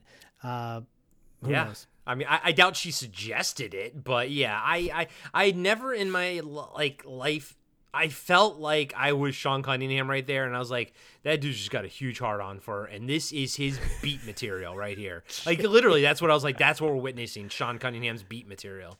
Coming soon to Podcasting After Dark, Beat Street. Beat Street. Sean Cunningham's Beat Street. Then we cut to Scarpelli in the shower washing her hair, which is weirdly not exploitative. Like, you don't see anything but, like, shoulders up. I mean, you would think he would use a body double to show something. He doesn't show a single thing. I was like, I don't understand what's happening right now, Well, for those who are curious, I think she did do I don't know if she did Playboy, but she came pretty close. Okay. Some scantily clad photos. Well, this is pretty close. I mean, the funny thing is, the shower stuff with her is the least risque of the entire movie. Just her walking around in her braless, like, low-cut tank top is more risque than this shower scene. Yeah, I agree. It's weird. It's really weird. Because I've never been turned on less by a shower scene before.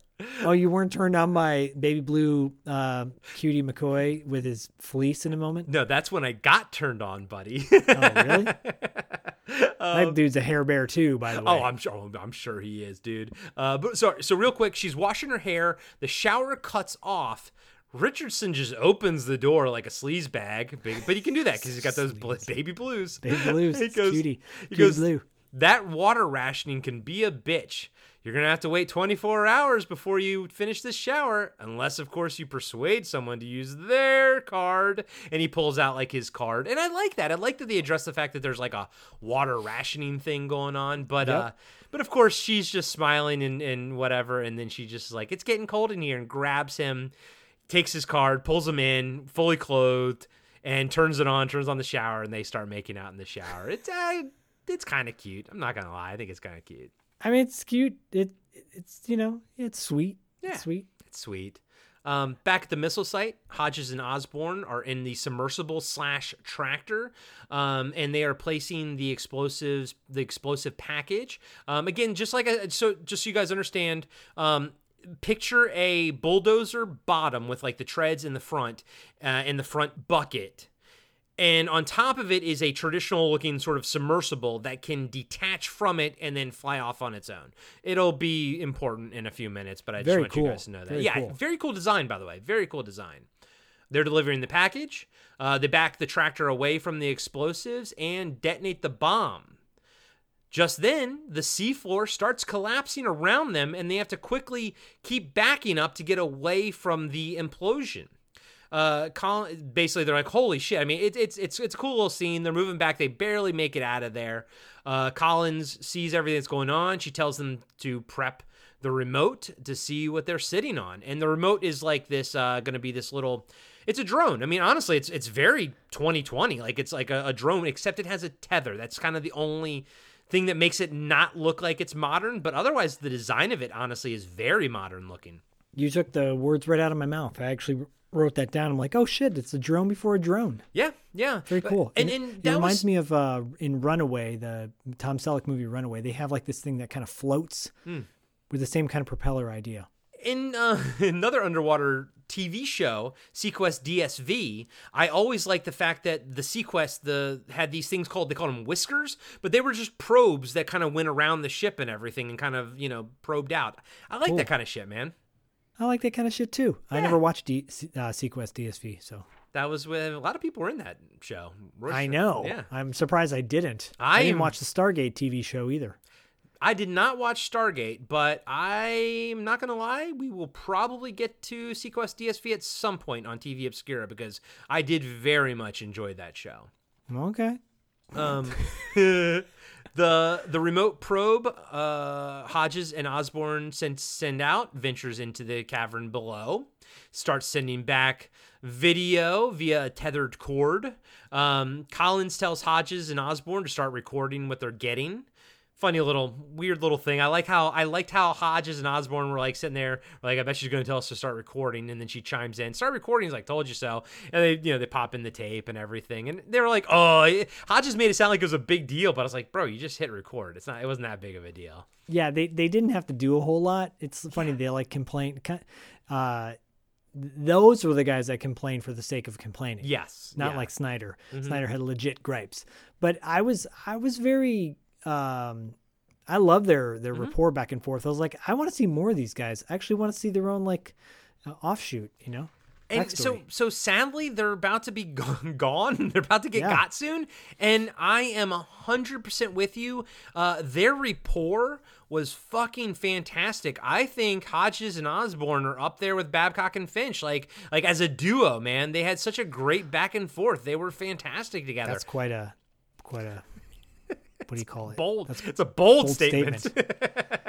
Considering Babcock and Finch are now wearing T-shirts provided by tpublic.com. That's Go right. to tpublic.com to get all your Podcasting After Dark merchandise.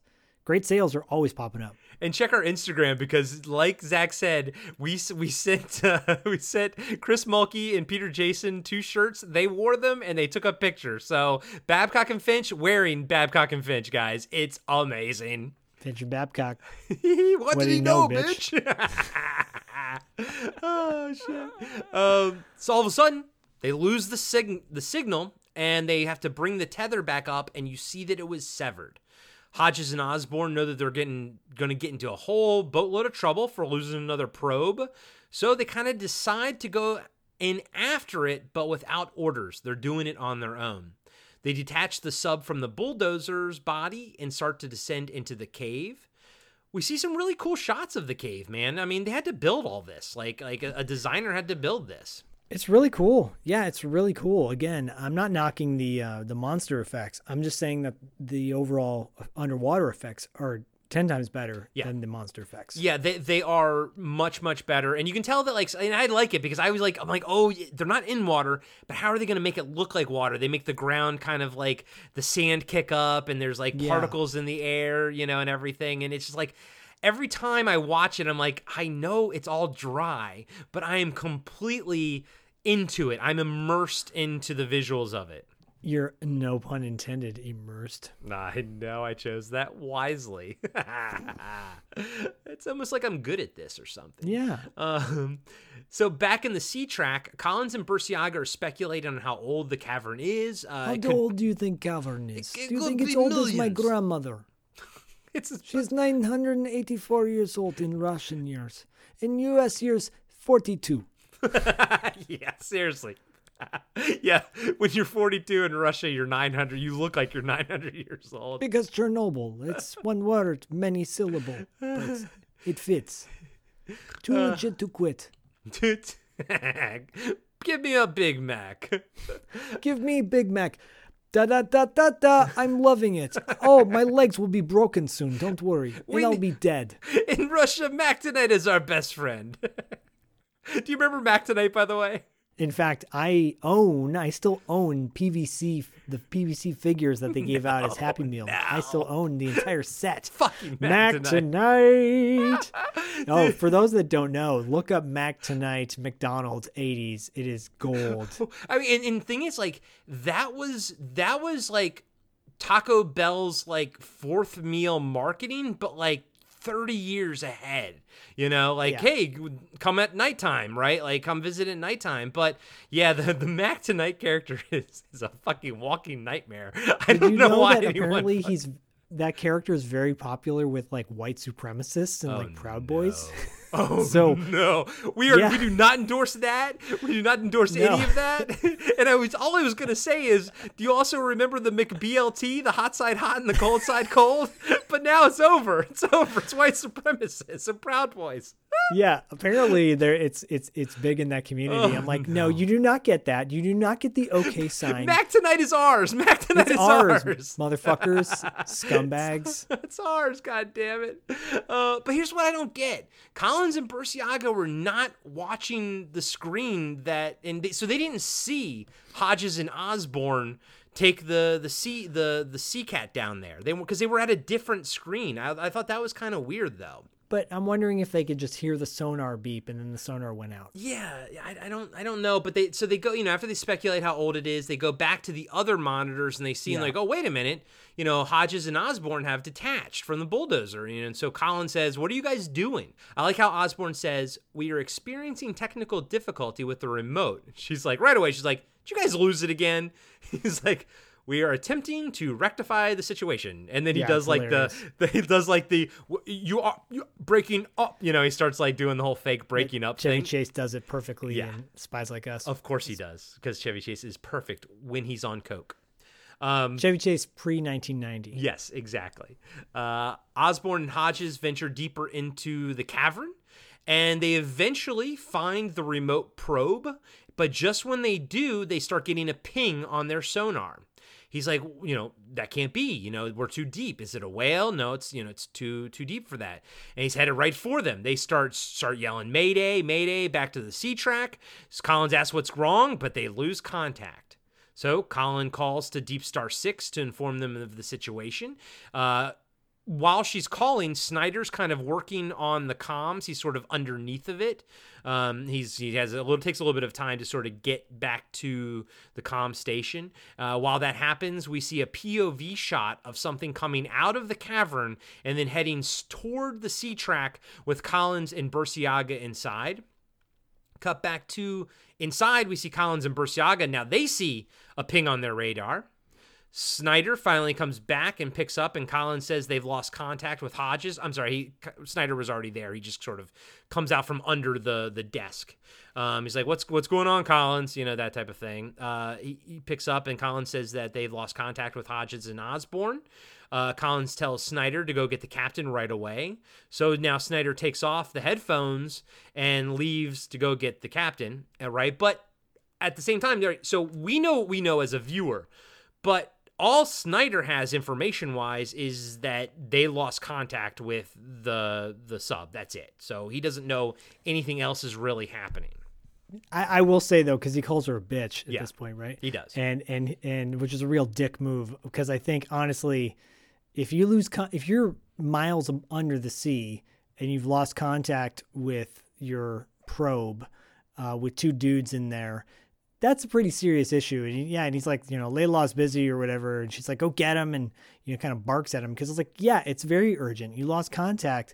Maybe this has happened before, maybe not. I think we do get the sense that it's kind of a standard thing that they lose the transmission from the towers or something. I think it's kind of standard, but again, yeah, I'm with you 100%, especially since, Snyder is clearly friends with the guys that are on, that ship. But yeah, he is bitchy here. And this is the one time where I'm like, I'm not on Team Snyder here because she wasn't being a bitch. First off, she didn't deserve that for him to say that. Oh, he said it when he took the headphones off, by the way, so she didn't technically hear it. And it's clearly an emergency. He should go running. Well, and that's a bitch move on his part too, to call her that without her listening, because he's clearly afraid to do it. And look, he's burnt out. He doesn't want to do it anymore. I get that. He's frustrated, but come on, nut up or shut up. Yeah, no. This is the one of the few times where I'm not on Snyder's side here, and I think you feel the same way. Deep Star 1, Snyder 3. Yep. At this point. Snyder will win that game, by the way. Snyder will be like 6, and then Yeah, no. There's going to be more Snyders winning than not. I mean, until he explodes. Yes. Until he loses the game of life, then ultimately. Yes. Loses the game of pop goes the weasel. Losing the game of pressure. Collins and Burciaga watch the radar as whatever it is rams the sea track multiple times. Collins is yelling Mayday into the headphones, but we see no one is at the comm back at Deep Star 6. The sea track keeps getting hit. Burciaga says something is trying to push them over the edge. They get hit again, and Collins sort of like hits her head. It doesn't knock her out, but it definitely, you can tell it rings her bell a little bit, and she's a bit out of it. Then Burciaga gets knocked out by a bunch of boxes, very much a la Gorman in the APC on Aliens. This movie has a lot of DNA from Aliens, so, but at the time, I mean, Aliens and Alien were such huge movies. It's hard not to be influenced by them in this era. There's nothing wrong with that at all. If you're going to borrow from the best, baby. Yep, that's right. That's right. The attack is over, and we see the sea tracks kind of on the edge of the cliff now. Snyder and the captain go back into the comms room and back in Deep Star 6. They can't get a hold of Collins on the sea track. Captain asks what's going on. Snyder's like, I don't know. Maybe he's like, they lost contact with the Sea Cat. Now I lost contact with the sea track. Maybe the blown transmitter again or something. So the captain's like, all right, he's not.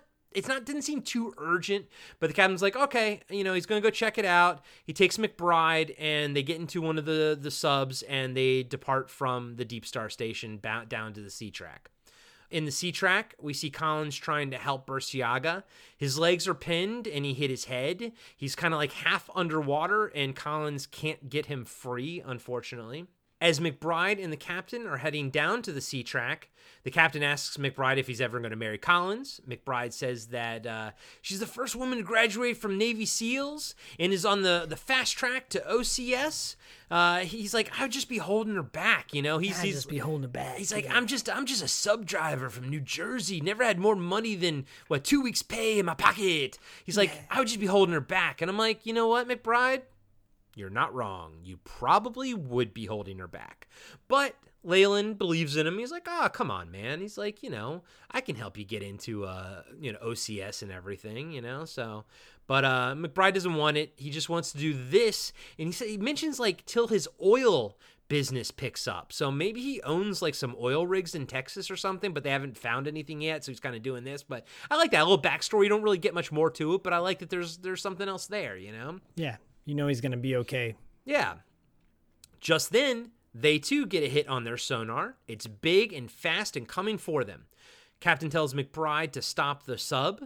Then they blow their ballast and drop down 100 meters to the ocean floor. The thing's still coming at them, so they decide to kill the lights. And as soon as they do, the thing starts moving away and is gone. Attracted by light. I like that, and I like that they're like, so what was that? And I like how Leyland's like, or Laidlaw, he's like, we'll never know. Like, that was just some weird anomaly. Who knows? I love that shit, man. I love that shit right there. Yeah, me too. They finally get to the C-Track and can't get Collins or Burciaga on the radio. They see that the whole thing is like listing to the side, and McBride has to like basically dock it from behind. And I like how he's like, it's gonna be real tight, man. I can't even nudge it. And I like how like Laidlaw's like, he's like, then don't nudge it, you know, like just don't do that, buddy. Yeah, like don't fuck up. Don't fuck up, my man. Don't fuck this up, Mitchell. And I like the little screens and everything. I like how they have to back into the locking mechanism, and I just like how the ship has to dock with it. I thought it was well thought out and interesting, you know. It is, even though they reused the scene from earlier in the movie. Oh, for sure, for sure. Whatever, totally. It's all good. Yeah. Same thing. Come see, come saw. Exactly. So they do eventually connect. And, you know, it causes the whole thing to move. They almost go over the edge, but they don't. So they're like, okay. But now picture this.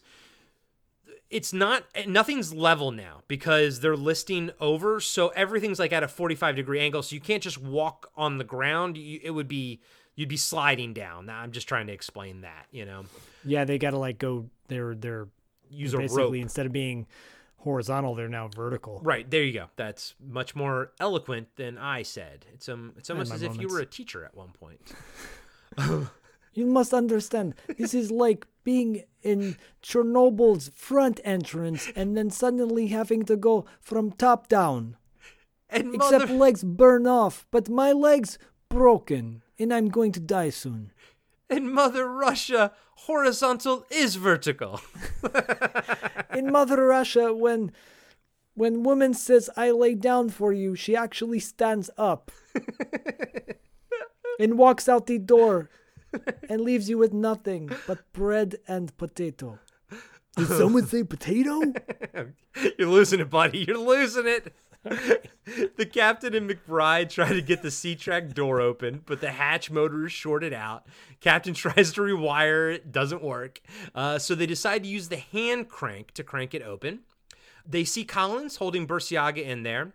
She says his legs are crushed. The captain goes to get rope while McBride sort of climbs into the C-Track. The C-Track moves and almost kind of goes off the edge, but, you know, it doesn't. McBride lowers himself down to help Collins and Burciaga, but we find out now Burciaga is unfortunately dead.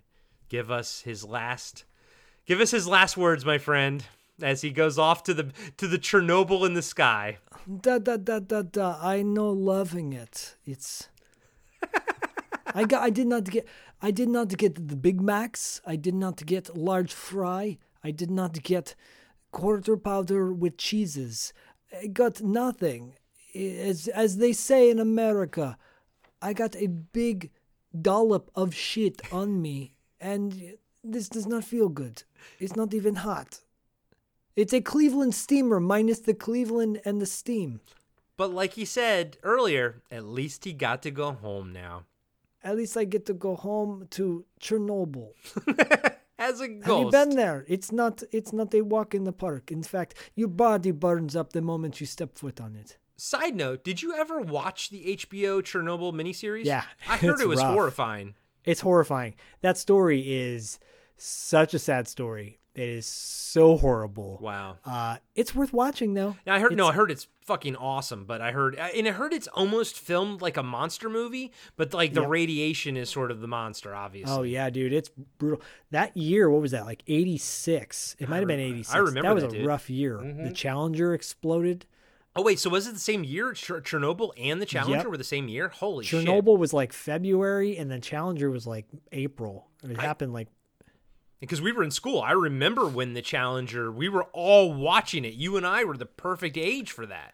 Dude, I remember being in 4th grade and the teacher, my teacher was an idiot. She wheels out the big cart with the TV and the VCR on it, you know. It's like screeching. Shuttle explodes. What does she do? Walks over to the TV. She just turns it off.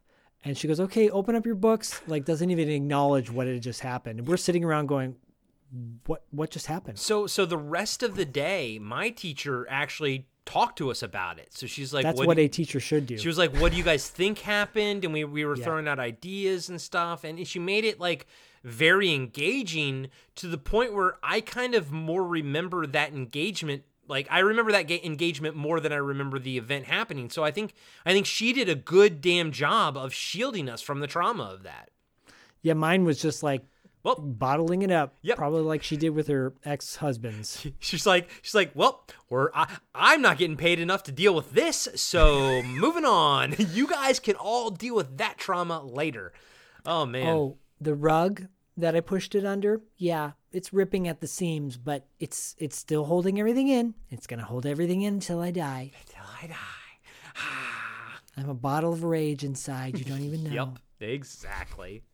Oh, Balenciaga is gone. So. Oh, and I love that guy. I did too. I love that guy. I know I'm doing a terrible Russian impression, but I love that dude. He's so good. And like every relationship, they kill off. Every time someone dies in this, you're like, oh, but I like that person. But I like that person. Because we like every single fucking person in this movie, and that honestly, that really says a lot. Truthfully. Yeah. McBride helps Collins up the rope. Oh, but by the way, so we're starting to see that the gears are starting to move and get stripped, or they're going to eventually get stripped. By the way, the gears on a device that's probably never been used once. Yeah, and so, I'm sorry. No, I think those gears are used. They just had to crank it by hand versus the machine doing it. But yeah, I know. It is on par. It is on par with the carabiner in Cliffhanger, in the opening of Cliffhanger that starts to crumble. Yeah, and you're just like, you mean. Oh my gosh, this is going to be bad. You know it's going to be bad. Who's going to be the one to die? Because someone's going to die. And like you mentioned earlier, how Sean Cunningham is just great at setting up suspense like this. So you see, we at this point know that the gears are going to break and the door's going to shut. So Collins goes through. We're all waiting like, oh my God. Then fucking McBride goes through. And of course, like a good captain, Laidlaw is on the inside and he's helping them through. He grabs himself, he hoists himself halfway through, and the fucking gear breaks, comes right down on him. Great sound design because you hear a crunch that is a little bit subtle. I like that they didn't make the crunch like higher than him screaming. Yeah. But man, when you hear that crunch, you're like, oh my God, you fucking feel it. And this I do kind of get the feeling that Richard Stanley kind of got this for Hardware when the one guy gets cut in half by the door. Do you remember that?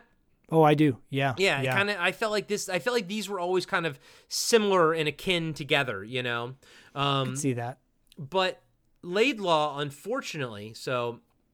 Oh man, it's brutal though, because when it does happen, it's like, first of all, the one guy who has kids. Yeah, of course. So it's even worse. Actually, up until this point, he's the one the most of backstory wise, and so you have like the most invested into his character. So of course, yeah, it makes sense that they would kill this guy off. And such a And horrible. it's so horrible, but in a way, it's so. Oh, I mean, it keeps going. So Yeah, I'll let you keep. Well, this is only the beginning. We're not done yet. So, I mean, he's screaming. Obviously, McBride's trying to help him. He says, I mean, Laidlaw says, "My back is broken. Go. Fucking leave me. That's it." But of course, McBride won't. We find out later that McBride and Laidlaw are kind of closer together than other people are. Like, they have like this backstory, this history, which I love. He's got like a. Yeah, they said that. I think they said it earlier in the movie. He's like, he kind of looks at him like a father figure because Collins is like, what are you going to do when you go topside? And he goes, oh, I think I'm going to go stay with Laidlaw and his family for a bit.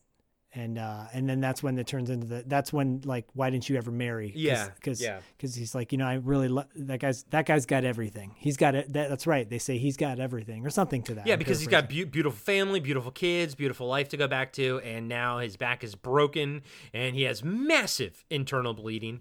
Yep. So his son's gonna have nightmares for the rest of his life, wondering what happened to his dad. Never gonna want to go in the water.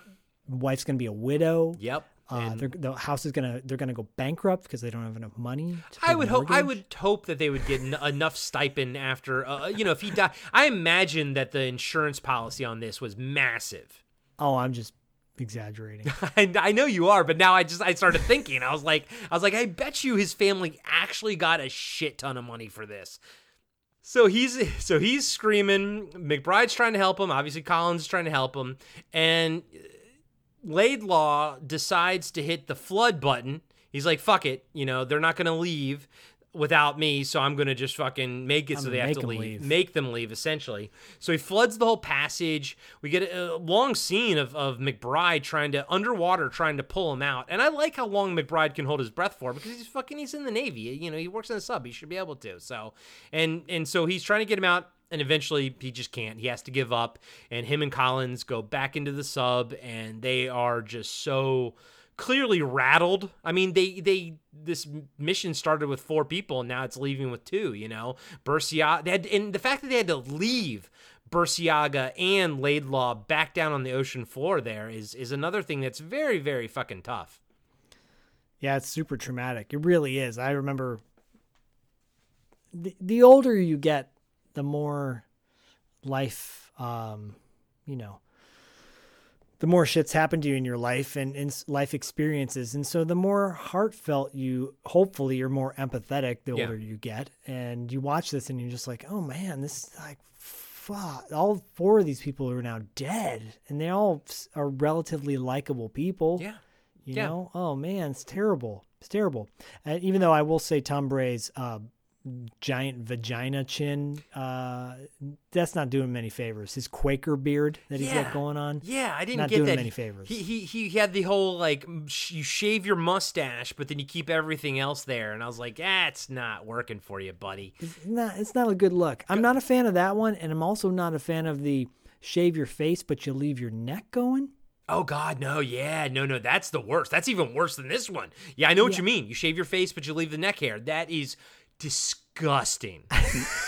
I don't get it, man. I don't get it. Fucking disgusting is what it is. I have strong feelings on that look. That's for sure. I have strong feelings on facial hair because I take a lot of time. So I don't pull a Hollywood Hulk Hogan, but I do a little darkening on my beard because it's very gray at this point. Buddy, you have so much gray now. It's wild. It's wild. I know, it's crazy. I go to get my hair cut. I'm like, what's this? It's all gray. Is that me? Is that from me? Hey, but at least it's there, bud. At least it's all still there. It's all still there, and trust me, it's not the only thing that's gray. I can't wait. Talking about my chest. Okay. My pubes. Wait, hey, back in Deep Star 6, did you get the feeling that Matt McCoy's reaction to them getting there was a little off?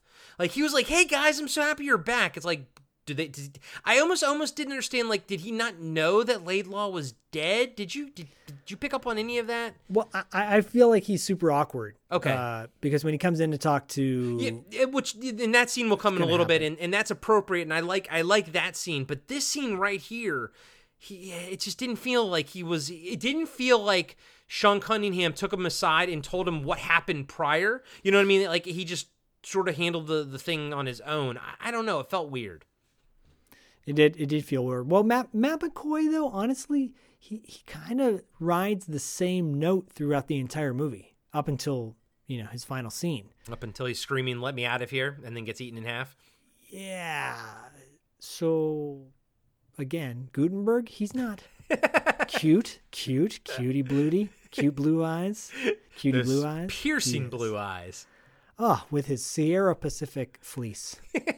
He loves that fucking fleece, man. And his Mervin's tapered jeans. Basically, they come back. They help Collins into medical bay. Here we go. The scene you're talking about. McBride gets cleaned up. Richards comes in. I love this scene very much. I do. I love this scene too. I just want to rewind really quick before you get into it. When McBride's with Collins and they're going on their way back to the Deep Star, and he takes his wet sweater. Yes. And he wraps his wet sweater around her to keep her warm. They don't have towels on the thing. I know. And not even a towel. Like, it should be one of those. You see, like, paramedics have it. The plastic things. Yeah, whatever. The silver blankets. That thing. They did. They have a survival kit in that sub. Yeah. And it's hanging up. And he gives her his wet, waterlogged, but of course it's not that wet when you see it right there, But I'm like, you were just underwater. That thing is not going to keep her warm at all because it's fucking waterlogged. It's like, hey, come on. This is good for you. It smells like me. Yeah, enjoy it. It Old smells like Spice me. In wet body hair. so much wet body hair. Yeah. Anyways, back to the emotional scene. Yes, back to the very good scene with Matt McCoy. So he comes in, and he says he says to McBride, he goes, "I know you and the captain were close." And first off, he's like, "How are you feeling?" And, McBride sort of looks at him. He's like, "I know, that was a stupid question." And then he asks him this, and he's like, "Look, I really just wanted to say, I like the captain. I just came down here to say that." Yeah, I thought that really this sweet dialogue, I thought that this delivery by Matt McCoy was so honest. I felt like this was so realistic and honest, and I liked it. I liked the camaraderie between the two. I agree. Yeah, no, I loved it too. And then they hug each other, and it's an emotional moment. I write that down. They hug it out. It's great. They hug it out. It's great. Hey everybody, Corey here. I just wanted to let you know that we'll be right back after these short messages.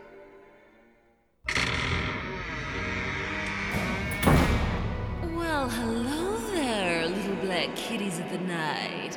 Come and join me, your host, Deadly Debbie, as we go through my creepy files and listen to real-life, strange but true stories from people all over the world. Explore the weird and wonderful in my weekly podcast with Deadly Debbie's Creepy Files. And now, back to the show. Back in Medbay, Collins is telling Scarpelli and Dr. Norris what happened. She says that Hodges and Osborne saw something in the cave, then they were screaming, and then they were gone. Then the sonar picked up on something coming from the cavern right before the Sea-Track was attacked. Something very big and fast. Scarpelli asks if their work lights were on the Sea-Track, and she says yes. Scarpelli asks if Collins has heard of photomigration, a theory of aggressive animal behavior associated with light.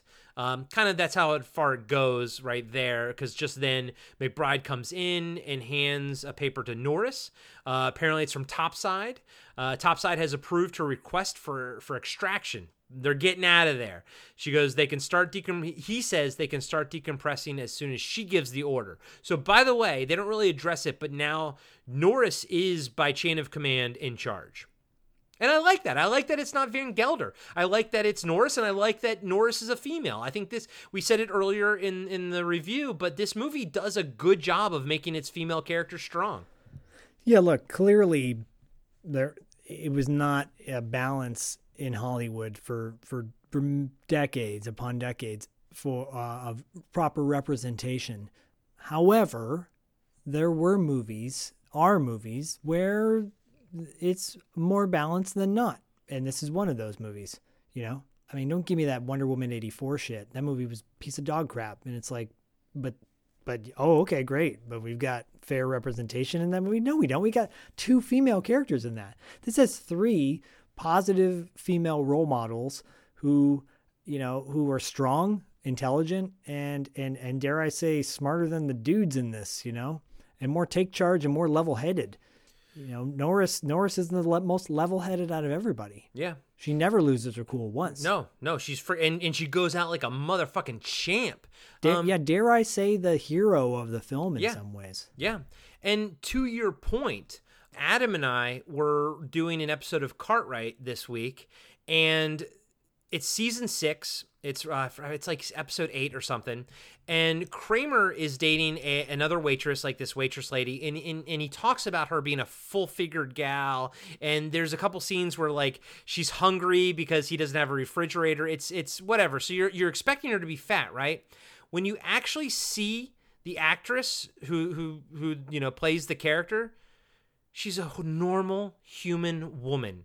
Like just a normal woman, and they in the entire episode talk about how she's full-figured and everything, and you realize like this is like 1994. And you're like, holy shit! Like no wonder like girls and women have body issues growing up with the way Hollywood tells them, that if you're not a size 0, then you're full-figured. I mean, seriously, guys, this lady isn't even remotely overweight. The only thing she's not is anorexic. So she's full-figured. It's appalling. Yeah, and look, in all full disclosure, if one of the dudes in this movie was like built like a brick shithouse, we'd probably be, marveling at his physique as well, like we did with Nia Peebles. So I know. I'm just saying, it's fair game. And we probably have in previous movies. I'm sure we did with that was one of the shining lights in Cyborg was Van Damme. So there you go. Best parts. Yeah. And, and if any opportunity for me to throw that movie under the bus, I will always gladly take. Deep Star 6 is definitely no Cyborg. And any opportunity to back you up on that one, buddy, I'll take it as well, because we got to have at least Cyborg. One. we got to have one. We got to have one movie that we've reviewed that we don't like. And by the way, we've mentioned it before, but we do at some point. We're barreling to the end of season 2, so hopefully in season 3 of Podcasting After Dark, aka year 3, we got to tackle a JCVD movie that we like. And I know me personally, Corey, I'm waiting for Hard Target, for an awesome Blu-ray Hard Target, and I'm imagining you're maybe feeling the same way with Bloodsport. They never released a Bloodsport Blu-ray. Yeah, it's not out there. If there is, it's bare bones. So yeah, that's for one. And for two, I know there's been a German director's cut of Hard Target that's supposed to be pretty awesome. I've never seen it. I've only heard about it. So I gotta think Shout Factory, because they release a lot of Universal movies. Is it Shout Factory that does Universal? Well, they did Cyborg. So I hope that was canon now. Yeah, that was canon. But I'm saying Shout Factory, released Cyborg being JCVD. But that's canon versus. Yeah, they can get their rights of Universal. I gotta think that Shout Factory's doing a Hard Target. So if they get their hands on a director's cut of Hard Target, no doubt. Yeah, no, we're pre-ordering that. I'm bringing that one to the table, no doubt. Like I love Hard Target so much. Yeah, I mean that kind of movie. That movie's perfect. The Bloodsport's my favorite all time of JCVD. But I can go anything pre Nowhere to Run. Okay. Anyways, yeah. I love Bloodsport too, man. AKA Mortal Kombat the movie, or AKA Street Fighter the movie. It's what Street Fighter should have been, you know. Bloodsport is the shit. Bloodsport's fucking awesome. Bill Dukes, put up your dukes. Okay, USA. So McBride says they can start decompressing as soon as she gives the order. Like I said, Norris is now in charge. Dr. Norris tells Scarpelli to tell Snyder to start securing the station and for Richardson to get the sub ready. They're going home, and then Scarpelli leaves the med bay. Dr. Norris checks checks Colin's heart with like a sonar ultrasound. There you go. I sat here for 5 minutes trying to figure out what to write, and I just wrote sonar thing, and yeah, you fixed it in 2 seconds. So thank you. Because you don't have a kid, and you never had a hernia where the doctor had to do an ultrasound on you. So they do that on men as well. So it's like It's really this little handheld ultrasound thing. So it's on her heart, and she's she can hear the heart, and then she moves it down a little bit, and you hear another heartbeat. Right? She's pregnant. So by the way, that's a sexy shot too, by the way. I know. I liked it too. I'm not going to lie. You don't see anything. Again, you don't see any nudity in this movie, but this movie is very horny and very sexy. I don't know why. Deep Star 6, ... It's very horny and it's very sexy. But you can tell by Colin's face that she already knew this, but McBride did not. So he's like, what's happening? Norris leaves them alone to talk. It's funny, though, because she's like, I'm going to go. Yeah, she's like, I'm going to leave. It's really funny that moment. I wrote it down because she's like, oh, I'm going to go. I'm exit stage left. They have a little discussion about it, about the kid and everything. And, of course, like Collins is like, or McBride's mad that she wasn't going to tell him. And she's like, you said you were never going to settle down. Like, what was I supposed to do? And when I was younger, I would have sided with McBride.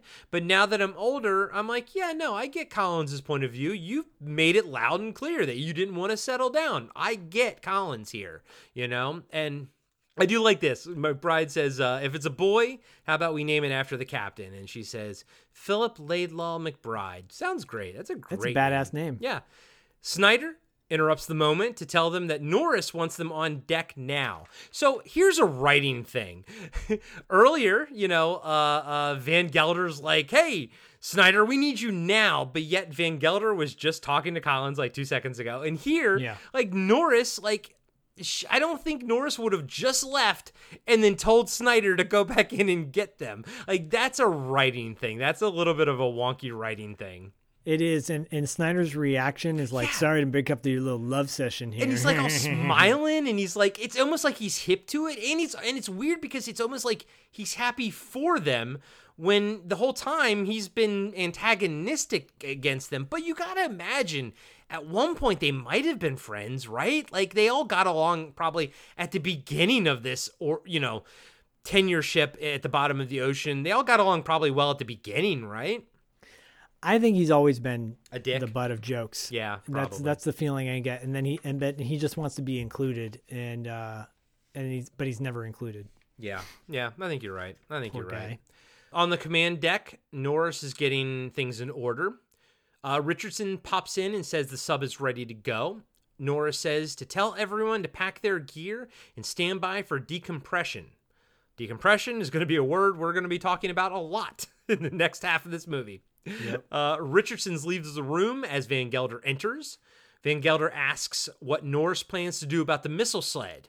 She isn't going to do anything. She says she received extraction orders and the Navy can send a recovery team later. Van Gelder asks her to at least secure the sled before they leave. Norris asks Snyder what the procedure for securing the sled is. Snyder says the captain is the only one that can give orders pertaining to the missiles. She says it's not, and he says, I like this too, it's not like anyone can swim down here and steal them. Norris says decompression is postponed until the sled is secure. So now, of course, Snyder's like in a huff. Van Gelder asks Snyder if he needs help, but Snyder says he can handle it. Van Gelder leaves. Snyder begins the process. So he has to secure the ship, secure the missiles. When I was younger, I didn't quite understand what was going on here, what was happening. He goes and enters a command into the computer and says they are abandoning the site. They need to secure the missiles. The computer gives him 3 choices. It's like, okay, are you abandoning because A, repair or removal of missiles? Are you abandoning because B, natural forces? Or are you abandoning to aggression? Snyder calls Collins and asks if that thing that attacked them was a natural force or aggressive. Collins is like, I don't know. It was aggressive, Like she kind of is a little bit dismissive. Dr. Norris chimes in. She's like, just get it done, Snyder. Okay, back to Team Snyder. He's trying to do his fucking job right here. That's it. That's all he's trying to do. But Van Gelder did give him the offer to help, and he probably should have taken him up on it. I don't know. I don't think so. He's following procedure. He's following procedure 100% right here. Why would he think that there would be a question that he couldn't answer come up? I get that, but Van Gelder knew that would automatically detonate the bombs, which Snyder didn't know. Okay, back to you. I'm now back on your side of things. I think you're correct, because if Van Gelder did design the station, he would know that one of those options would be to blow it up, and he probably wouldn't trust Snyder to make that decision. You are correct.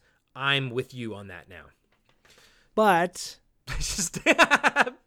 he Snyder did follow procedure. Did do what he was supposed to do technically. Yes, exactly. So Snyder's like, all right, well, basically, like, fuck me in the ass, right? He like even says like, fuck me all to hell, right? And so he selects C, abandoned due to aggression. This brings up an emergency detonation command screen. Cut to... It's like, okay, I guess we're detonating these I know, things. and I like how Snyder's like, all right, I'm just going to follow my shit, man. Cut to Richardson, Scarpelli, and McBride in the mess hall talking about what they're going to do when they get topside. Again, there's that trope. What are you going to do when you get topside? If you say that, you're going to die. Collins and Norris enter the mess hall as well. In the command center, Snyder is following procedure, and he kind of pulls out this briefcase thing and sets the bombs to remote detonate, and he detonates them. Blows the nukes. We get a really cool shot of, and you actually really get now at this point, it's the only time you really get to see the distance between Deep Star 6 and the sea, like the missile sled and the sea track and everything, because it's way off in the distance, but it blows up and it nukes. I mean, it everything you think it's going to look like. And it looks really fucking good, dude. You're right, man. Like, it's weird because everyone thinks about the monster in this movie, but honestly, like the miniatures and stuff are the real stars of this show. Yeah, and we're like 47 minutes into the movie at this point, a movie that's a little over 90 minutes in length, and if you cut out the opening credits, it's really a 90-minute movie. So we're like more than three quarters of the way into the movie, and we haven't really seen the monster yet. So up until this point, it's not really a monster movie. It is in the one sense because it knocks the ship, and there's a little bit of that, but they never show the monster. You know, it's more like real life drama. If there was a shark, would you say it was a monster movie? No, you'd say it was a shark movie. Yeah. You know, this is an amphibious creature that's been, then they never really go into. But we haven't seen the monster up this point. So up until this point, like... It's more of a natural disaster movie at this point. Yeah, a natural disaster movie, yeah. And by the way, it's an arthropod is what the creature is here. Yes, which they have those at... Yeah. in the museums. And I get it. Like, I totally get why this was the creature design. Because if you go look at it, like, if you even go look at a fucking lobster and you said, hey, how terrifying would this thing be if we blew it up like 10 times the size of you think? Yeah, it would be. All of those creatures are fucking terrifying. This falls in the category of like giant spider movies. It's like they take a small creature and they make it big, and it's fucking terrifying. Dude, yeah, silverfish are creepy. Yeah, they silverfish are, are gross and creepy. I mean, as someone who used to play in the creek and everything, I know what silverfish are. I mean, silverfish are everywhere in our apartment, unfortunately. But... Oh my god, yeah. And cockroaches and rats, and we live in a dump, is what I'm saying. No, I'm kidding. We live in Chernobyl. At this point, Deep Star 6 starts shaking. Everyone's like, what? What's going on here? Everyone, including Van Gelder, run into the command room with Snyder. Van Gelder's like, what the hell did you do? Snyder says he detonated the missile sled according to procedure. Van Gelder says that Snyder just signed their death warrants. He said he checks the sonar, and there's a giant concussive blast heading right for them. One of the coolest things I think that in Pacific Rim, the movie, in the final act, they are at the seabed, the floor of the ocean, and one of the Jaegers explodes with a nuclear reactor. It forces all the water away for a few minutes, and so like the other Jaeger, Gypsy Danger is still like in there, but now it's on the bottom of the ocean, but it's all dry because the explosion pushed everything away, and then it all comes collapsing back in. But here, it's the same thing. You just don't see it as CGI heavy. You know, you don't see the effect. But I will say, I am always a sucker for seeing things on sonar. Like you can hear it coming, you can see it coming, but you don't actually have to show any like effects and everything. Yeah, I am always a sucker for the sonar approach. Yeah, me too. Yeah. It creates great tension. It does. So the blast hits them, everyone goes flying, no one is terribly hurt or dead, but Deep Star 6 is really fucked up. Things are exploding, fires, all kinds of shit. Walls start caving in from the pressure. Richardson and McBride have to rush in and kind of set up this jack system for your car, but they have to set it up in the middle of like a hallway where it's starting to collapse, and it keeps it from collapsing. It's a fun little scene, and they all worked as a team to kind of avert disaster. Back in the command room, Snyder, Norris, and Van Gelder are running diagnostics on Deep Star 6. Crew quarters are submerged and sealed. They lost most of their oxygen, and the main lines to the decompression bay are ruptured. They can't leave unless these are fixed. It gets worse, though. The cooling primary to the reactor was destroyed, and the whole place is going to blow up in a few hours. Again, another callback to Aliens. This is very much Aliens. Snyder asks why they don't just get in the escape pod and leave. Norris says that they can't without decompressing. They'll die in the ascent. That's not something Snyder would ask. I think you would know that, but that's for the audience to know. Richardson, who's pissed, says at least Snyder will get his name in the Guinness Book of World Records. Causing 2 nuclear explosions in one afternoon has to be a record. Snyder gets pissed and he says he's followed procedure. He's really pissed about that. Collins says they may be able to run a bypass on the main lines to the decompression bay so that they can seal the rupture and then decompress. It's great tension, and then there's like relief at the same time. It's great. It's awesome. Yeah, it's great. We get some scenes of everyone sort of fixing things and repairing pipes and whatnot. Down in the sub bay, or kind of the decompression bay, Scarpelli is getting Richardson into the deep dive suit.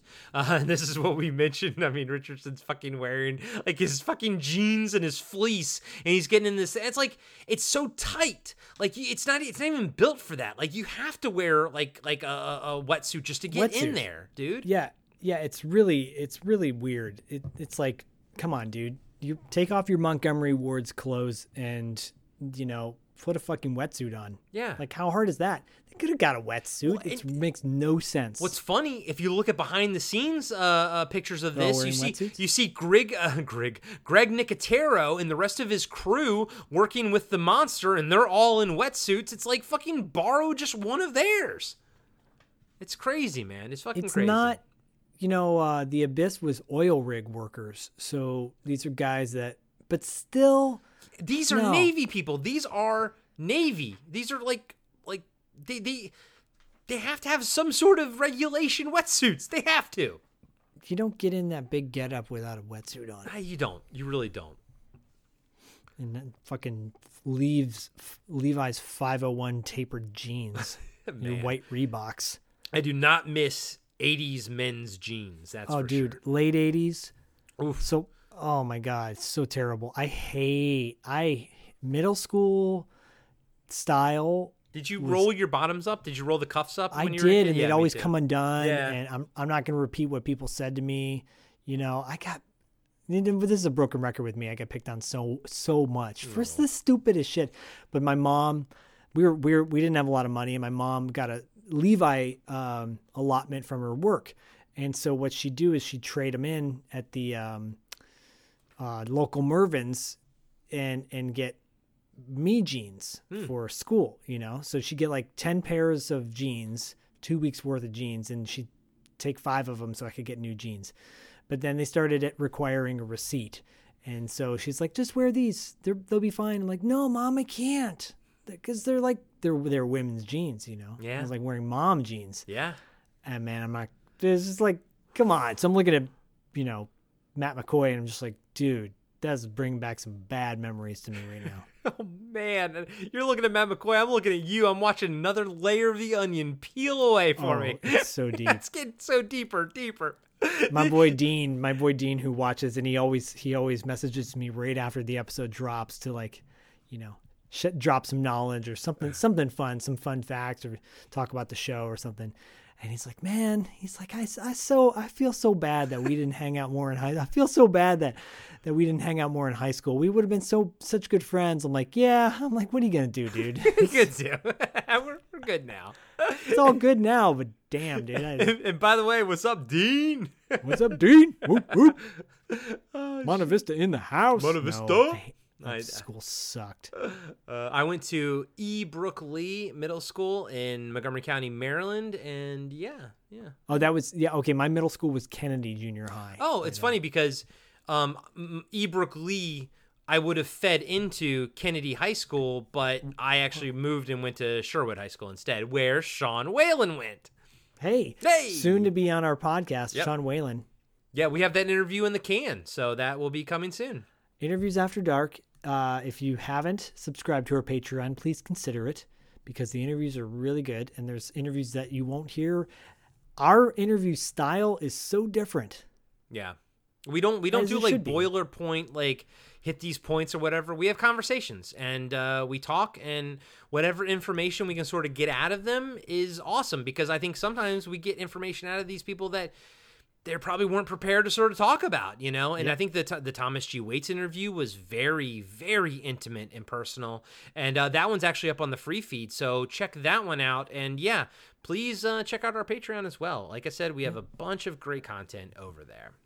Peter Jason, for one, it was like, oh, I love being on your show, guys, because you didn't ask me the same questions 30 times. Man, Peter Jason, the only thing I can say, it was a hoot. That was Peter Jason, my man. I mean, back to back, we had like that William Sadler, nicest fucking guy in the world. Sean Whalen, super fucking cool. Peter Jason, a goddamn hoot. These people are amazing people. And this month we are going to be dropping our Scott Valentine interview, and that will be great interview. That will be on Patreon exclusive as well. And guys, I mean, I'm now a broken record because he was a nice fucking guy too. I don't know who was nicer, William Sadler, Mark Ralston, or Scott Valentine. Those were three of the nicest people I've ever met in my life.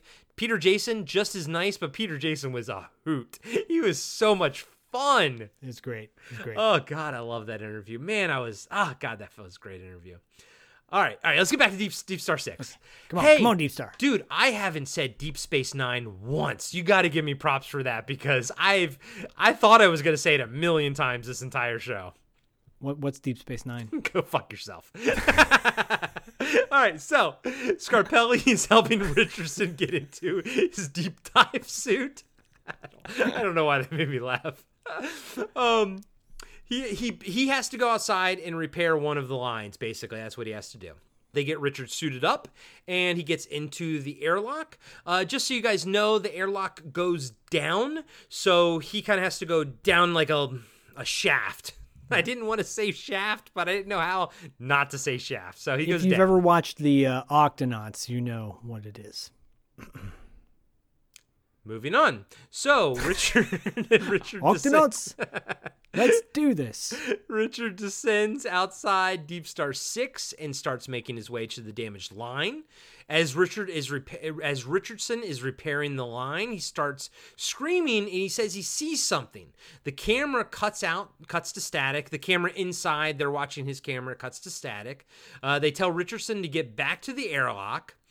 They start bringing him up through the airlock, and it's kind of like open on the top. Collins attaches the chain to the top of Richardson's diving suit and starts pulling, the winch starts pulling it up. I like this a lot. As it's coming up, you see Richardson's face. He's like in there screaming, but you can't hear him because like all the comms have been cut and the camera and everything. But I like the fact that like he's screaming, "Let me out of here! Get me the fuck out of here!" And like, but and no one can hear him, but you can see him screaming. And I like that because like, I do like it because the entire movie, like you said, he's kind of goofy and everything until this moment. I think Matt McCoy sells the terror on his face. Oh yeah, it's creepy as shit. It is. What's about to happen next? Yeah. Yes. What's about to happen next is fucking awesome. Yeah. As they pull the suit up, Snyder yells that something's in the airlock.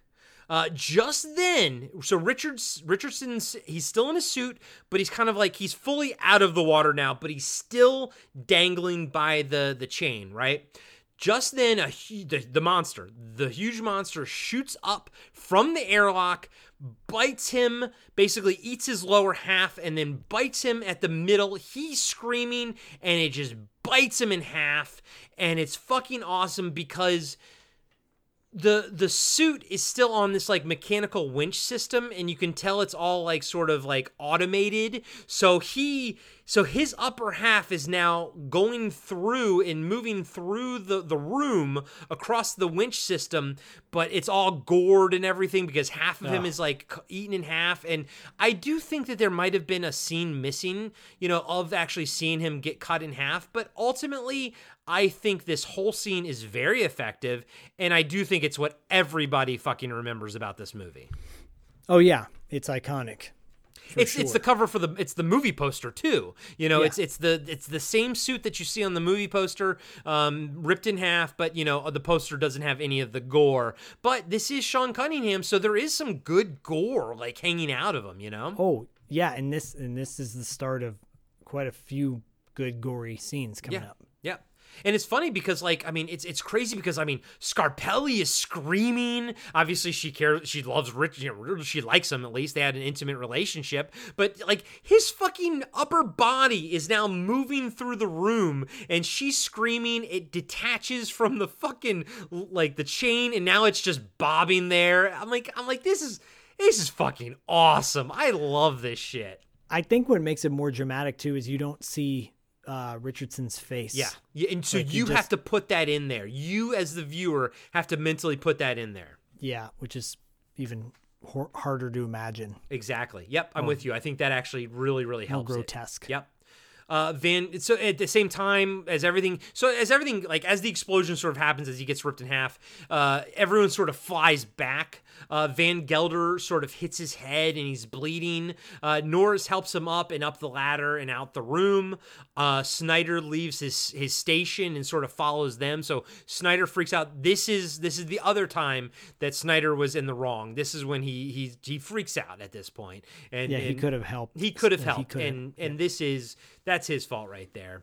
So now at this point, Scarpelli, McBride, and Collins are in the room. They try to seal the hatch. Scarpelli eventually does seal a hatch. She gets close to it and seals it. And as it's closing, the room's flooded up to their waist. You see the tail of the monster slip in. And I think at this point moving forward, so this whole room, it's not as big as I think you would want it to be when they're writing the script. And one of the biggest complaints that I think people have when they watch this movie is that, how could this creature be in this room without people knowing, And my only pushback is, because I think they're right, truly I think they're right, my only pushback is the creature is kind of thin, it's kind of flat, even though it's big. So I'm thinking it's just really low to the ground, but it is still 15 feet long. How would you not see it? Yeah. I mean, it's this major suspension of disbelief moment in the movie. It is, but it is only one of the few times that I. It's also at this point too. There's 20 minutes left in the movie. Yeah, we're barreling to the end. It's not much to gripe at because up until this point the movie's been pretty damn good. Mm-hmm. Completely agree, my friend. McBride and Collins make it to the exit, but Scarpelli's kind of stuck where she is, and the creature's coming at her, and unfortunately she gets eaten. And it's weird because you don't really see it. She kind of gets dragged underwater, and at one hand I'm I wish I saw this, but on the other hand I'm it's well done, seeing her get dragged under the water like that. I like it. I like that they didn't, they left it a mystery. It sucks that she got killed though, man. Well, she broke the rule. She talked about what she's going to eat when she gets... That's true. Very true. What she's going to do. She asked the question. She shouldn't have asked. You are 100% correct. And as Scream says, there are rules to this. So They get to the door, but it's locked. Outside, we see Snyder sort of standing there in fear. Norris comes running up because she hears the banging on the door, and she like looks at Snyder. She's like, "What are you doing?" And then she runs to the door to unlock it. McBride and Collins enter the main room, and then Snyder just gets right up into McBride gets right up into Snyder's face, and they start fighting and everything. But then the creature starts banging at the door, so they have to go back to it and seal it and secure the door. So I like first of all, I like that how McBride beat the shit out of him, called him out for being a little bitch. It's pretty funny. Yeah. And then what happens later when he actually gets him in a headlock, it looks very realistic. Well, that's this scene. That's this right. Yeah. So he goes right into his face. I think Snyder does something. Oh yeah. Oh no. Yeah. He gets the shot. There are multiple headlocks. Coming up. Yeah. I know what you mean. Yeah. And I'm with you, dude. I like these things, and this is what I like about Snyder. He's not a perfect character. I don't think he's wrong when he's not wrong, but he's also not right either all the time. That's what makes him fucking a great fucking character. Also coupled with Miguel Ferrer's amazing acting. Amazing. It's just too bad that he has to be he's got to be the one to take the brunt of everything. Poor guy. So Norris asks Snyder for a status on the reactor. He says it's going to blow in 4 hours. Snyder says the escape pod is their only shot. McBride says if they don't decompress, it'll be suicide. We'll burst like a bunch of ripe melons. Well, so that's coming soon. Yep. That's like screenwriting 101 right there. Yeah, no doubt. Norris says they're going to have to go down there and finish repairing the decompression bay. Norris tells them to get whatever weapons they can find to fight the creature while she goes to stitch up Van Gelder. We get a short scene of Snyder, McBride, and Collins fighting about, whether or not weapons will kill it. McBride gives Snyder shit for leaving his post when Richardson was killed. Snyder says, he owns up to it. I actually like this. God damn it, I love you, Snyder. Snyder owns up to it. He goes, I was terrified, man. Like, I wasn't thinking, but we're all terrified, But Collins says we're all terrified. McBride says, okay, Snyder, I'm going to need your help on something, okay? So he's like, it kind of ends the discussion with that. Cut to Norris patching up Van Gelder. Norris asks what the creature is. Van Gelder says it must be some kind of arthropod, but very big. Nothing he's ever seen before. It might be one of Scarpelli's cave dwellers. He doesn't know if they can kill it. Back in the mess room, McBride, Collins, and Norris are loading 3 shotguns. I like how Collins knows how to handle it better than Snyder does. No, it's funny. It's so funny. Yeah, it is. And I apologize. It's not McBride's, Collins, and Norris. It's McBride, Collins, and Snyder. And Snyder can't really do it right, but Norris does, which is great because, like we said, Norris is a Navy SEAL, and that's what. I'm sorry, Collins is a Navy SEAL. Yeah. Norris and Van Gelder, they finally meet them in there. They brought shark darts from the escape pod. Van Gelder asks what this does, and he's like, I'm unfamiliar with this.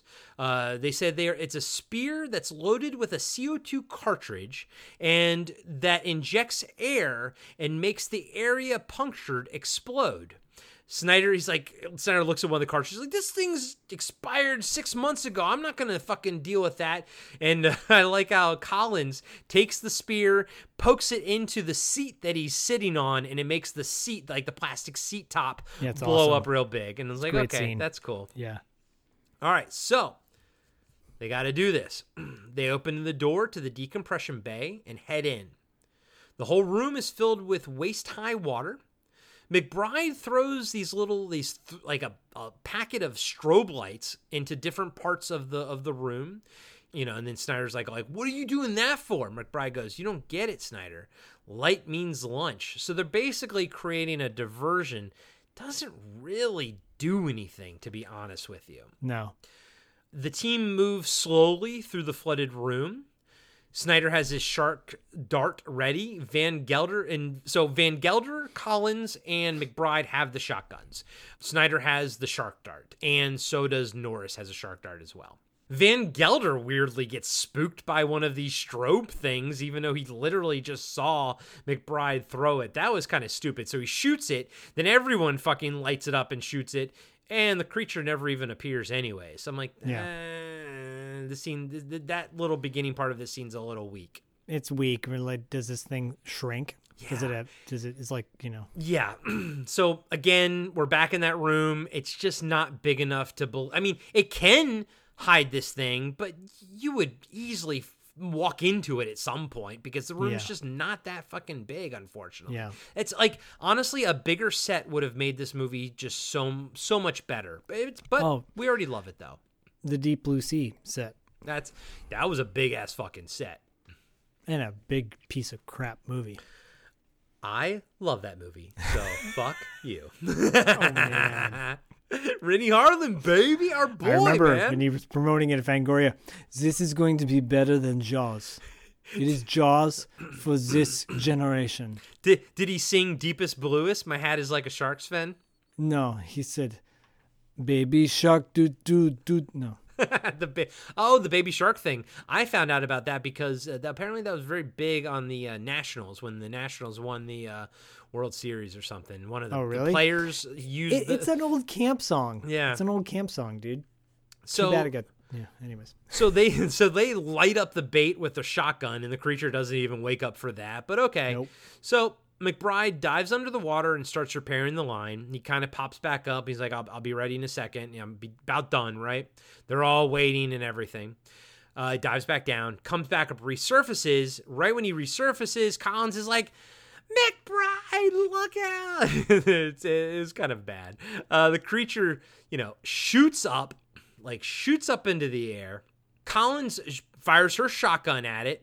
Snyder spins around with his shark dart just as Van Gelder fires his shotgun, and the recoil kind of pushes him back into the needle, causing his chest to explode. Snyder screams and runs. This is fucking awesome, dude. This is one of the best fucking scenes in the movie, and if you watch it, it is played out like that, and it took me to the point of like breaking down the movie to actually see it. Snyder does not puncture him until he fires his gun and moves back into Snyder's dart. Yeah, totally.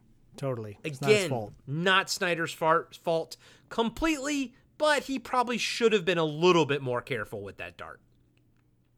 Really cool effect, by the way, of Van Gelder's chest. Can you imagine, though? Like, the deaths that happen in this movie, none of them are pain-free. Like, they're all just so painful. Can you imagine your heart just expanding and then popping? Well, and the sheer fact that he had like 5 seconds to comprehend it. Like, he looks down at it as this giant ball of air is welling up in his chest, and he looks at Snyder like what, and then boom, you're dead. And you're dead. I hate the fact that he had to live with that thought for like 5 seconds. That's what fucking terrifies me. Yeah, it's terrible. Snyder runs out of there. But I do love that scream. He's like, he just screams and runs. Meltdown. He's like having meltdown. Yeah. So they all eventually make it out of the room, and then once they do, they turn their gaze on Snyder because someone says, "Did you see what happened to Van Gelder?" Snyder starts throwing shit around the mess hall. He's like, "It's not my fault. What happened to Van Gelder's not his fault." Snyder starts yelling that he did everything by the book. He's like pounding his chest. He says Van Gelder backed into his shark dart, which is true. He did. He's like, "You blame me for blowing up the missiles? That was procedure. You blame me for killing Richardson, Spichelli." Like, he's just freaking out, and rightfully so. I mean, rightfully fucking so. He just watched a man's chest explode, As he's freaking out, McBride comes up behind him and this is where he puts him in that chokehold, and Dr. Norris takes out a needle from her bag and sticks it in him to sort of calm him down. He's like, no needles, but right then, I love how he just looks at Norris and then just crumbles in her arms crying. I like that. Yeah, it's a really, like, you get it. He's at his wit's end.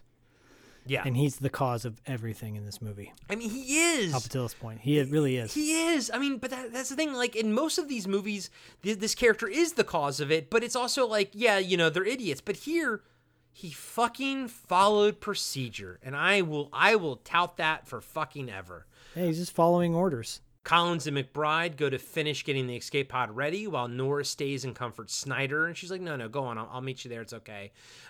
She says she'll meet up with them.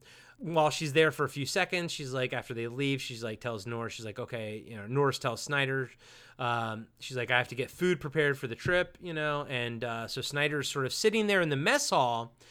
And this is when his mind just snaps, and he starts thinking about killing, you know, Van Gelder, about all that. You get shots again. You actually see it happen, and then we actually get a full-bodied apparition of Van Gelder, basically being like, "You killed me, motherfucker! You killed me!" And you know, and so Snyder's freaking out. Then all of a sudden, he freaks out and screams and just runs for the escape pod. Yeah, I guess that sedative didn't work. Right? Exactly. I think the adrenaline just punched right through it. Snyder, so the escape pod is in the middle of the command module. You have to go up a ladder. Snyder climbs up the ladder to the escape pod and locks himself in there. Norris climbs after him, up the ladder after him, yelling and everything, and telling them that if he doesn't decompress first, he'll die. As the airlock door is closing, it's about to fucking cut her in half too. I was like, oh my God.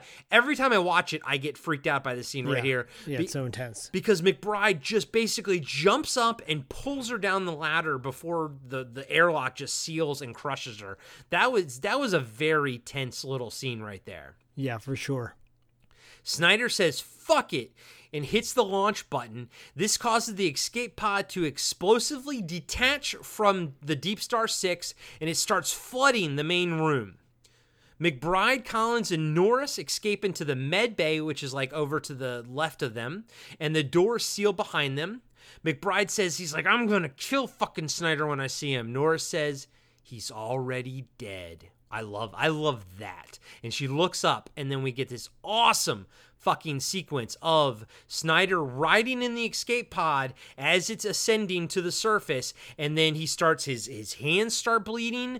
So first off, by the way, the nose shot of the nose coming out of his, the blood coming out of his nose, how they did that was Miguel Ferrer basically put his head upside down. They dumped a bunch of that blood in there, and they started rolling, and then so he flipped his head up, so he basically sat up and then started the scene, and that's how it started rolling out of his nose. Okay. All the other effects were just the normal bladders and tubes going up, but all of this effects are amazing, and they keep cutting back to him, and he's just getting worse and worse, and all of a sudden he just like pops. And you don't see it, but honestly, I don't think you need to, because I think it's just as effective, if not more so, without seeing it.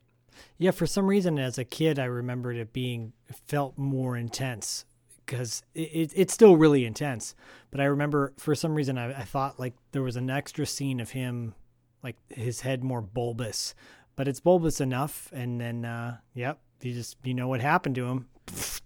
I don't know if maybe you saw things, but there were extra prosthetics that they were going to make his head blow up more, and maybe they showed them in Fangoria, so maybe your mind just pieced it in there. But there were effect shots that they wanted to do, and I think they attempted to do, but didn't make it into the final scene here. That makes sense. So you might have seen that in something, like, remember like Gorehound back in the day? Like Gorezone, like all the non-Fangoria stuff.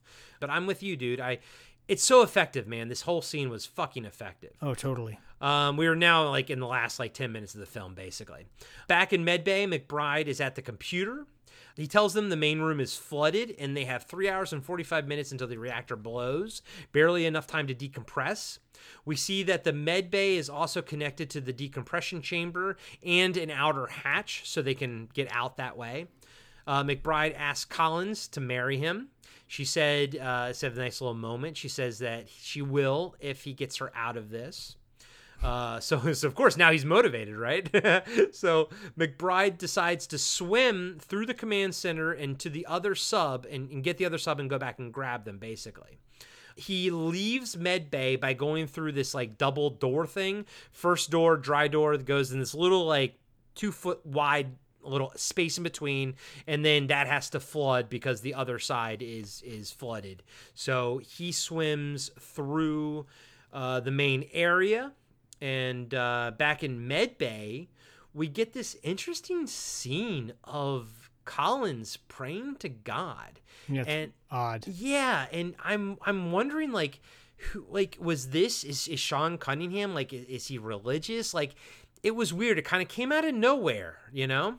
Yeah, I'm not shitting on anyone that's religious. I'm just saying, like, it came out of nowhere with her. I'm not shitting on it either, but you know, in religion was always a bigger deal back then.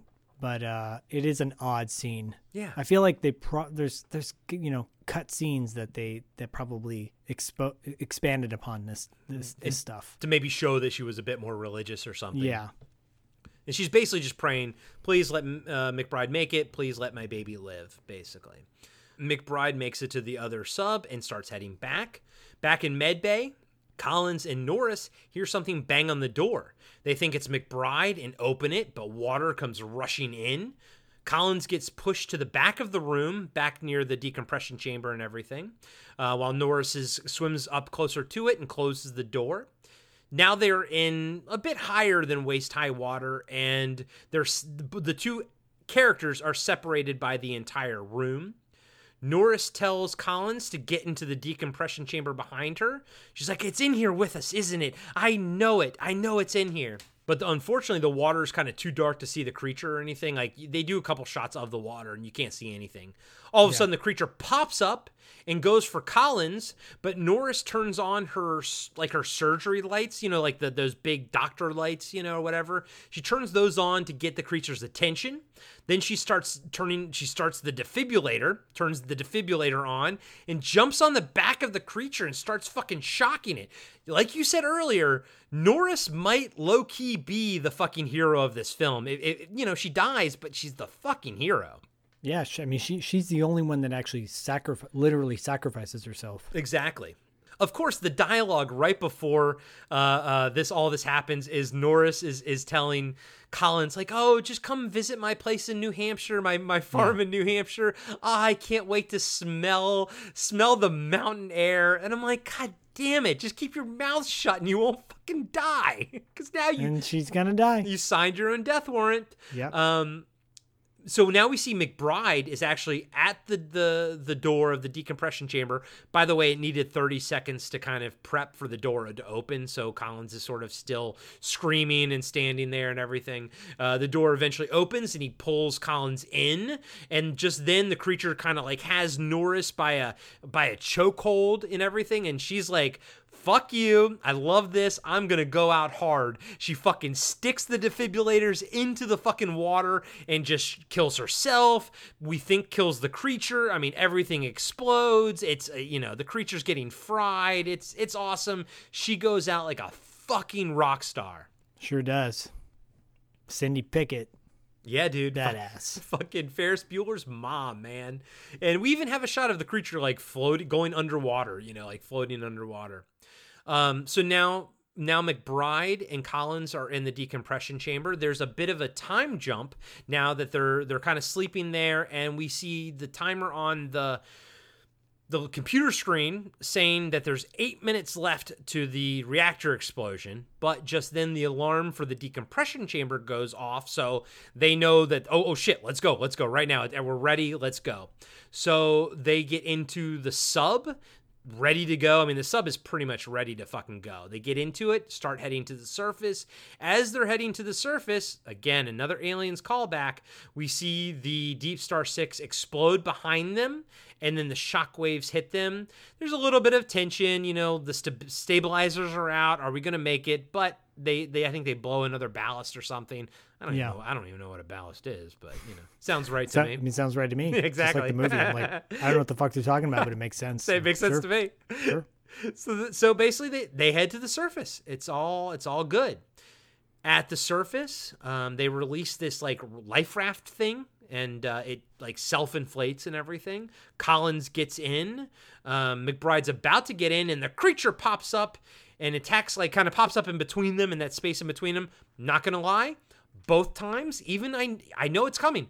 Both times I jumped, and that is a testimony to Sean Cunningham's craftsmanship.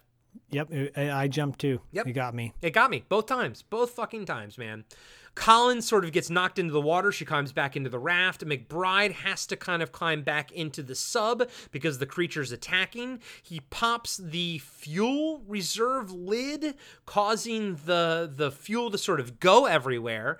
He gets a chance to get out of the sub, and he takes a flare gun with him. And so now Collins is a bit further. She's like floated away from all the chaos, and she sees what's happening. The creature's still there on the ship. This is very much the Paramount lot. Have you ever been to Paramount where they have that area with the water and then that painted background right there? Yeah. And they did it in the Truman Show as well. Once you know it, once you've seen it, you can't unsee it. And that's definitely where this is right here. They're not out in the ocean. They are at Paramount Studios. So she knows what he's going to do. She sees everything that's happening. She's like, no, McBride.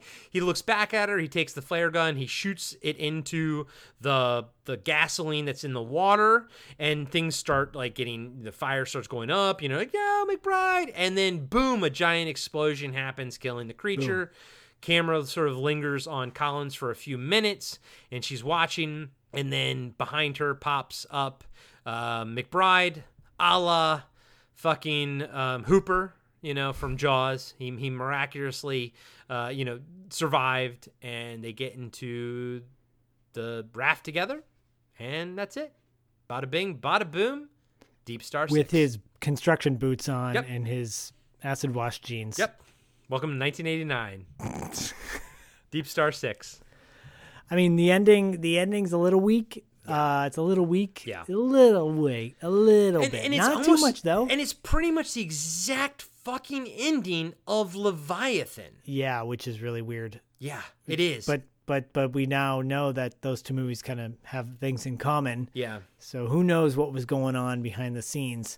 Someone had an idea, and they're like, it got kind of twisted and turned in another direction. But outside of the last 3 minutes of the movie, I'd say, and the first 5 for me of stock footage, so 8 minutes excised.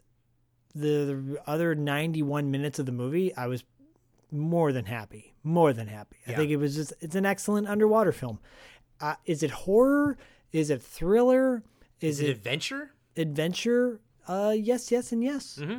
Is it sci-fi? No. I always qualify sci-fi. It's got to be an alien from another world. That's what constitutes, or a creation through science, I suppose. I don't know. It's funny that you mention alien, because the tagline for this movie is "Not all aliens come from space," and which is weird because it's not an alien. It's not an alien. But they wanted to tap into that keyword right there. Totally. It's a prehistoric creature. Yeah. It's a prehistoric, but that's what those what do you call them?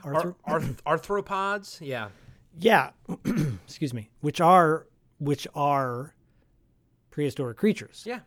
And they're ugly as shit. Anyways, I loved it, dude. And again, I appreciate you bringing it to the pad platform. The plaid form, if you will. The missile plaid form. Yeah, it's fun, man. Yeah. Like watching it again, I highly recommend it. Kino, dude, Kino's great. I have a stack of movies in my queue, just personal movies that I want to get from them because I'm like, up. You know what's ironic? You know what's funny? Like so you have, I think you have 2 more movies from me still. I think both of them are also Kino movies. And it's just, because you open, or Bodhi, your son, picks them, so there's no rhyme or reason. It just kind of loaded up like this. But I think your other 2 movies are also Kino films as well. I know at least one of them is, which is hilarious. I have a feeling I know what it is, but we shall see. I think you do. I think you do. But yeah, dude, pretend like I don't know. I'm with you, man. This is one of those movies that I do remember fondly, and I can say that I liked better than Leviathan, and I know that because I watched them both last year back to back. This is my favorite of the 2, and I think it's because Dude, the cast in this is amazing. I think that the directing is expertly crafted. I think that the special effects are great. I think the miniature work is outstanding. I think really the only thing holding this movie back is a few $1 million, right? Like I think if this movie had a cool $10 million budget, I think it would have been so much better. I think all they needed to do was make the space a little bit bigger in that decompression room, and that's it. Like, that's all they need to do to make this like an A fucking movie. But as it is, it's a solid, fun, B film. It's a solid, fun underwater monster movie, man. And I don't think we wouldn't have awesome movies like Underwater without this. Like this and Leviathan too. I mean, come on. Leviathan earns its place in history, as does Lords of the Deep, as does The Abyss. I mean, 1989 is a remarkable fucking year for film with all these. The year we went to the water. I know, man. And it makes you wonder, like, I almost want to know what happened a couple years prior to that in Hollywood. Did someone make like a water tank that you could start filming in? I want to know what happened as to why 4 water movies came out in 1989. Yeah, there's got to be a reason. I'm sure there's a reason for it. The same reason why, certain buddy cop movies all came out at the same time, right. Or, kid action movies, like, it's like you almost tap into some kind of like zeitgeist thing, and it's just there's no rhyme or reason for it, but I love these underwater monster films, and probably because I grew up, I was a huge fan, still am, of 20,000 Leagues Under the Sea. That was one of the movies I would watch a lot as a kid. It was like one of my non-Star Wars, like all the ones we talk about that are like my favorite ones. It was like it was in the B category, Yeah. But I loved it. I love underwater monster films, and I think that this is just expertly crafted. But it's weird because it's not an underwater monster film for most of the movie. So, but we hope you guys enjoyed this review. We hope you guys, honestly, if you like the movie, go buy the Kino Blu-ray. I assume you probably already have if you like the movie. So, but you should, because it's really good. Totally agree. Pick it up. And if you like fun, nostalgic podcasts with a soundtrack spin, check out my pal Zach's $2 late fee. With my pal Dustin. I'm friends with Dustin too. I can say that. Yeah. He's like, I don't know how you guys sustain 3 hours, but I know, and Mazel Tov. And the funny thing is, like, we are never going to do The Legend of Billie Jean unless we can have Dustin and you on there. So I want desperately to do that movie on Pad, but I want Dustin on it because you two, but the two of you introduced me to that movie via $2 late fee. Well, I have a feeling we're going to introduce you to more movies as time goes on, because you always do, buddy. We cover mainstream, but also like pretty obscure stuff too, where you're like, oh, I want to check that out. In fact, we just talked about the movie No Retreat, No Surrender, and we followed that up with with an interview with the star of No Retreat, No Surrender, Kurt McKinney. And he was a trip. He worked, obviously, with Jean-Claude Van Damme. He tells a hilarious JCVD story that you just got to listen to the interview to hear the story, because that story alone is worth the amount of time listening to this interview. So, we're a nostalgic podcast. We cover a movie and a song from the movie, and then we talk about the year that it came out. It's funny that you mentioned No Retreat, No Surrender, because when I was in college, actually community college in Maryland, there was a film program there as well. And one of my producer teachers was one of the producers on No Retreat, No Surrender, I think 2 or 3. And I remember when he said that, I was like, oh, that's weird, because like that's a movie I actually know. And this is way before IMDb. This was back in 1997, I believe, or something like that. And he was the one that basically, his class taught me how to break down a script and basically budget it and schedule it and all that kind of stuff. What a producer does. That's what a producer does with the film. That was a very interesting class. But he also had some stories to tell about like working on it and working with the stunt coordinators and stuff. It was a very interesting class. Something I was not expecting to happen at Montgomery County Community College in Maryland. Well, Kurt talks about why he didn't do No Retreat, No Surrender Part 2 and Part 3. Okay. And how it kind of derailed his career. So it's interesting. It's funny you bring that up. So, yeah, we've got a ton of upcoming guests that will blow your mind. And we have a lot of fun, especially on our Instagram page. We're just trying to do something different, be a little more, I don't know, we do these fun videos and fun birthday shout outs, and it's very interactive. So, go on over our $2 late fee IG page. We're not a part of the BFOP family, but in a way we are, if you think about it, because I'm a part of it. Yeah. So, go check us out. And speaking of checking things out and Matt McCoy's beautiful blue eyes being in Seinfeld. Serenity Now. Corey also hosts a podcast called Got Right.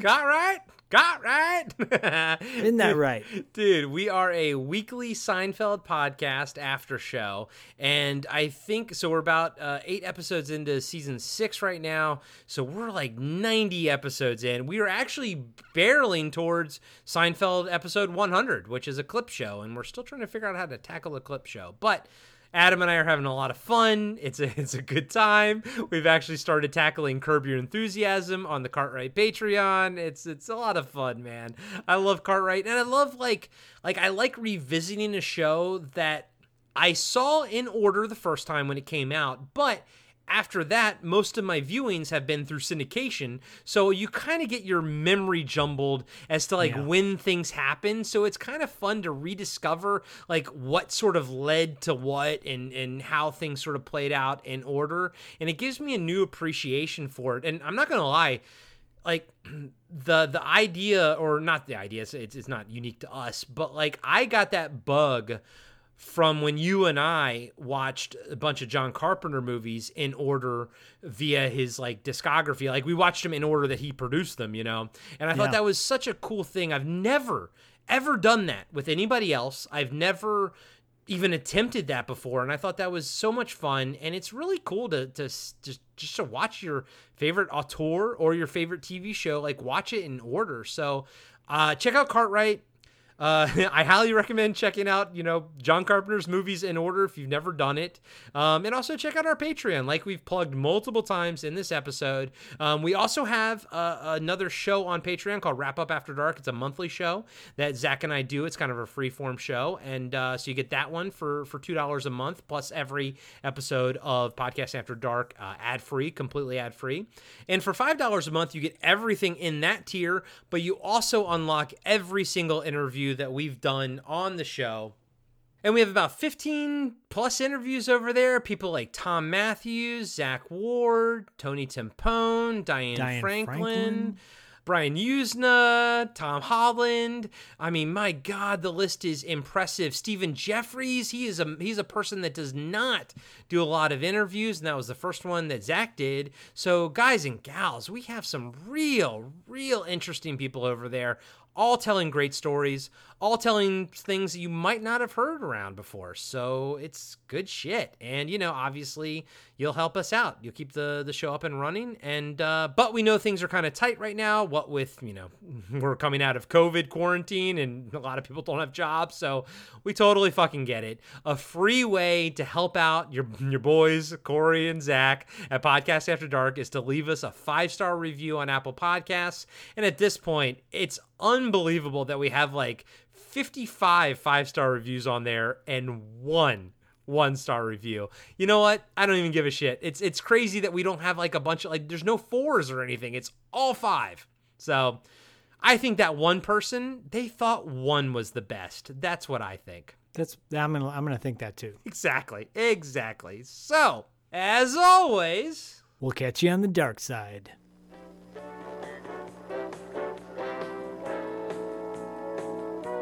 Join the Podcasting After Dark Patreon community to unlock exclusive monthly content like cast interviews and a fan feedback show. Plus, you get every regular episode of Podcasting After Dark completely ad-free. You can also support the show by rating and reviewing us 5 stars on Apple Podcasts and by recommending us to your friends. Finally, make sure you follow us on Reddit, Instagram, and Facebook for news and updates about future episodes. Just search for Podcasting After Dark.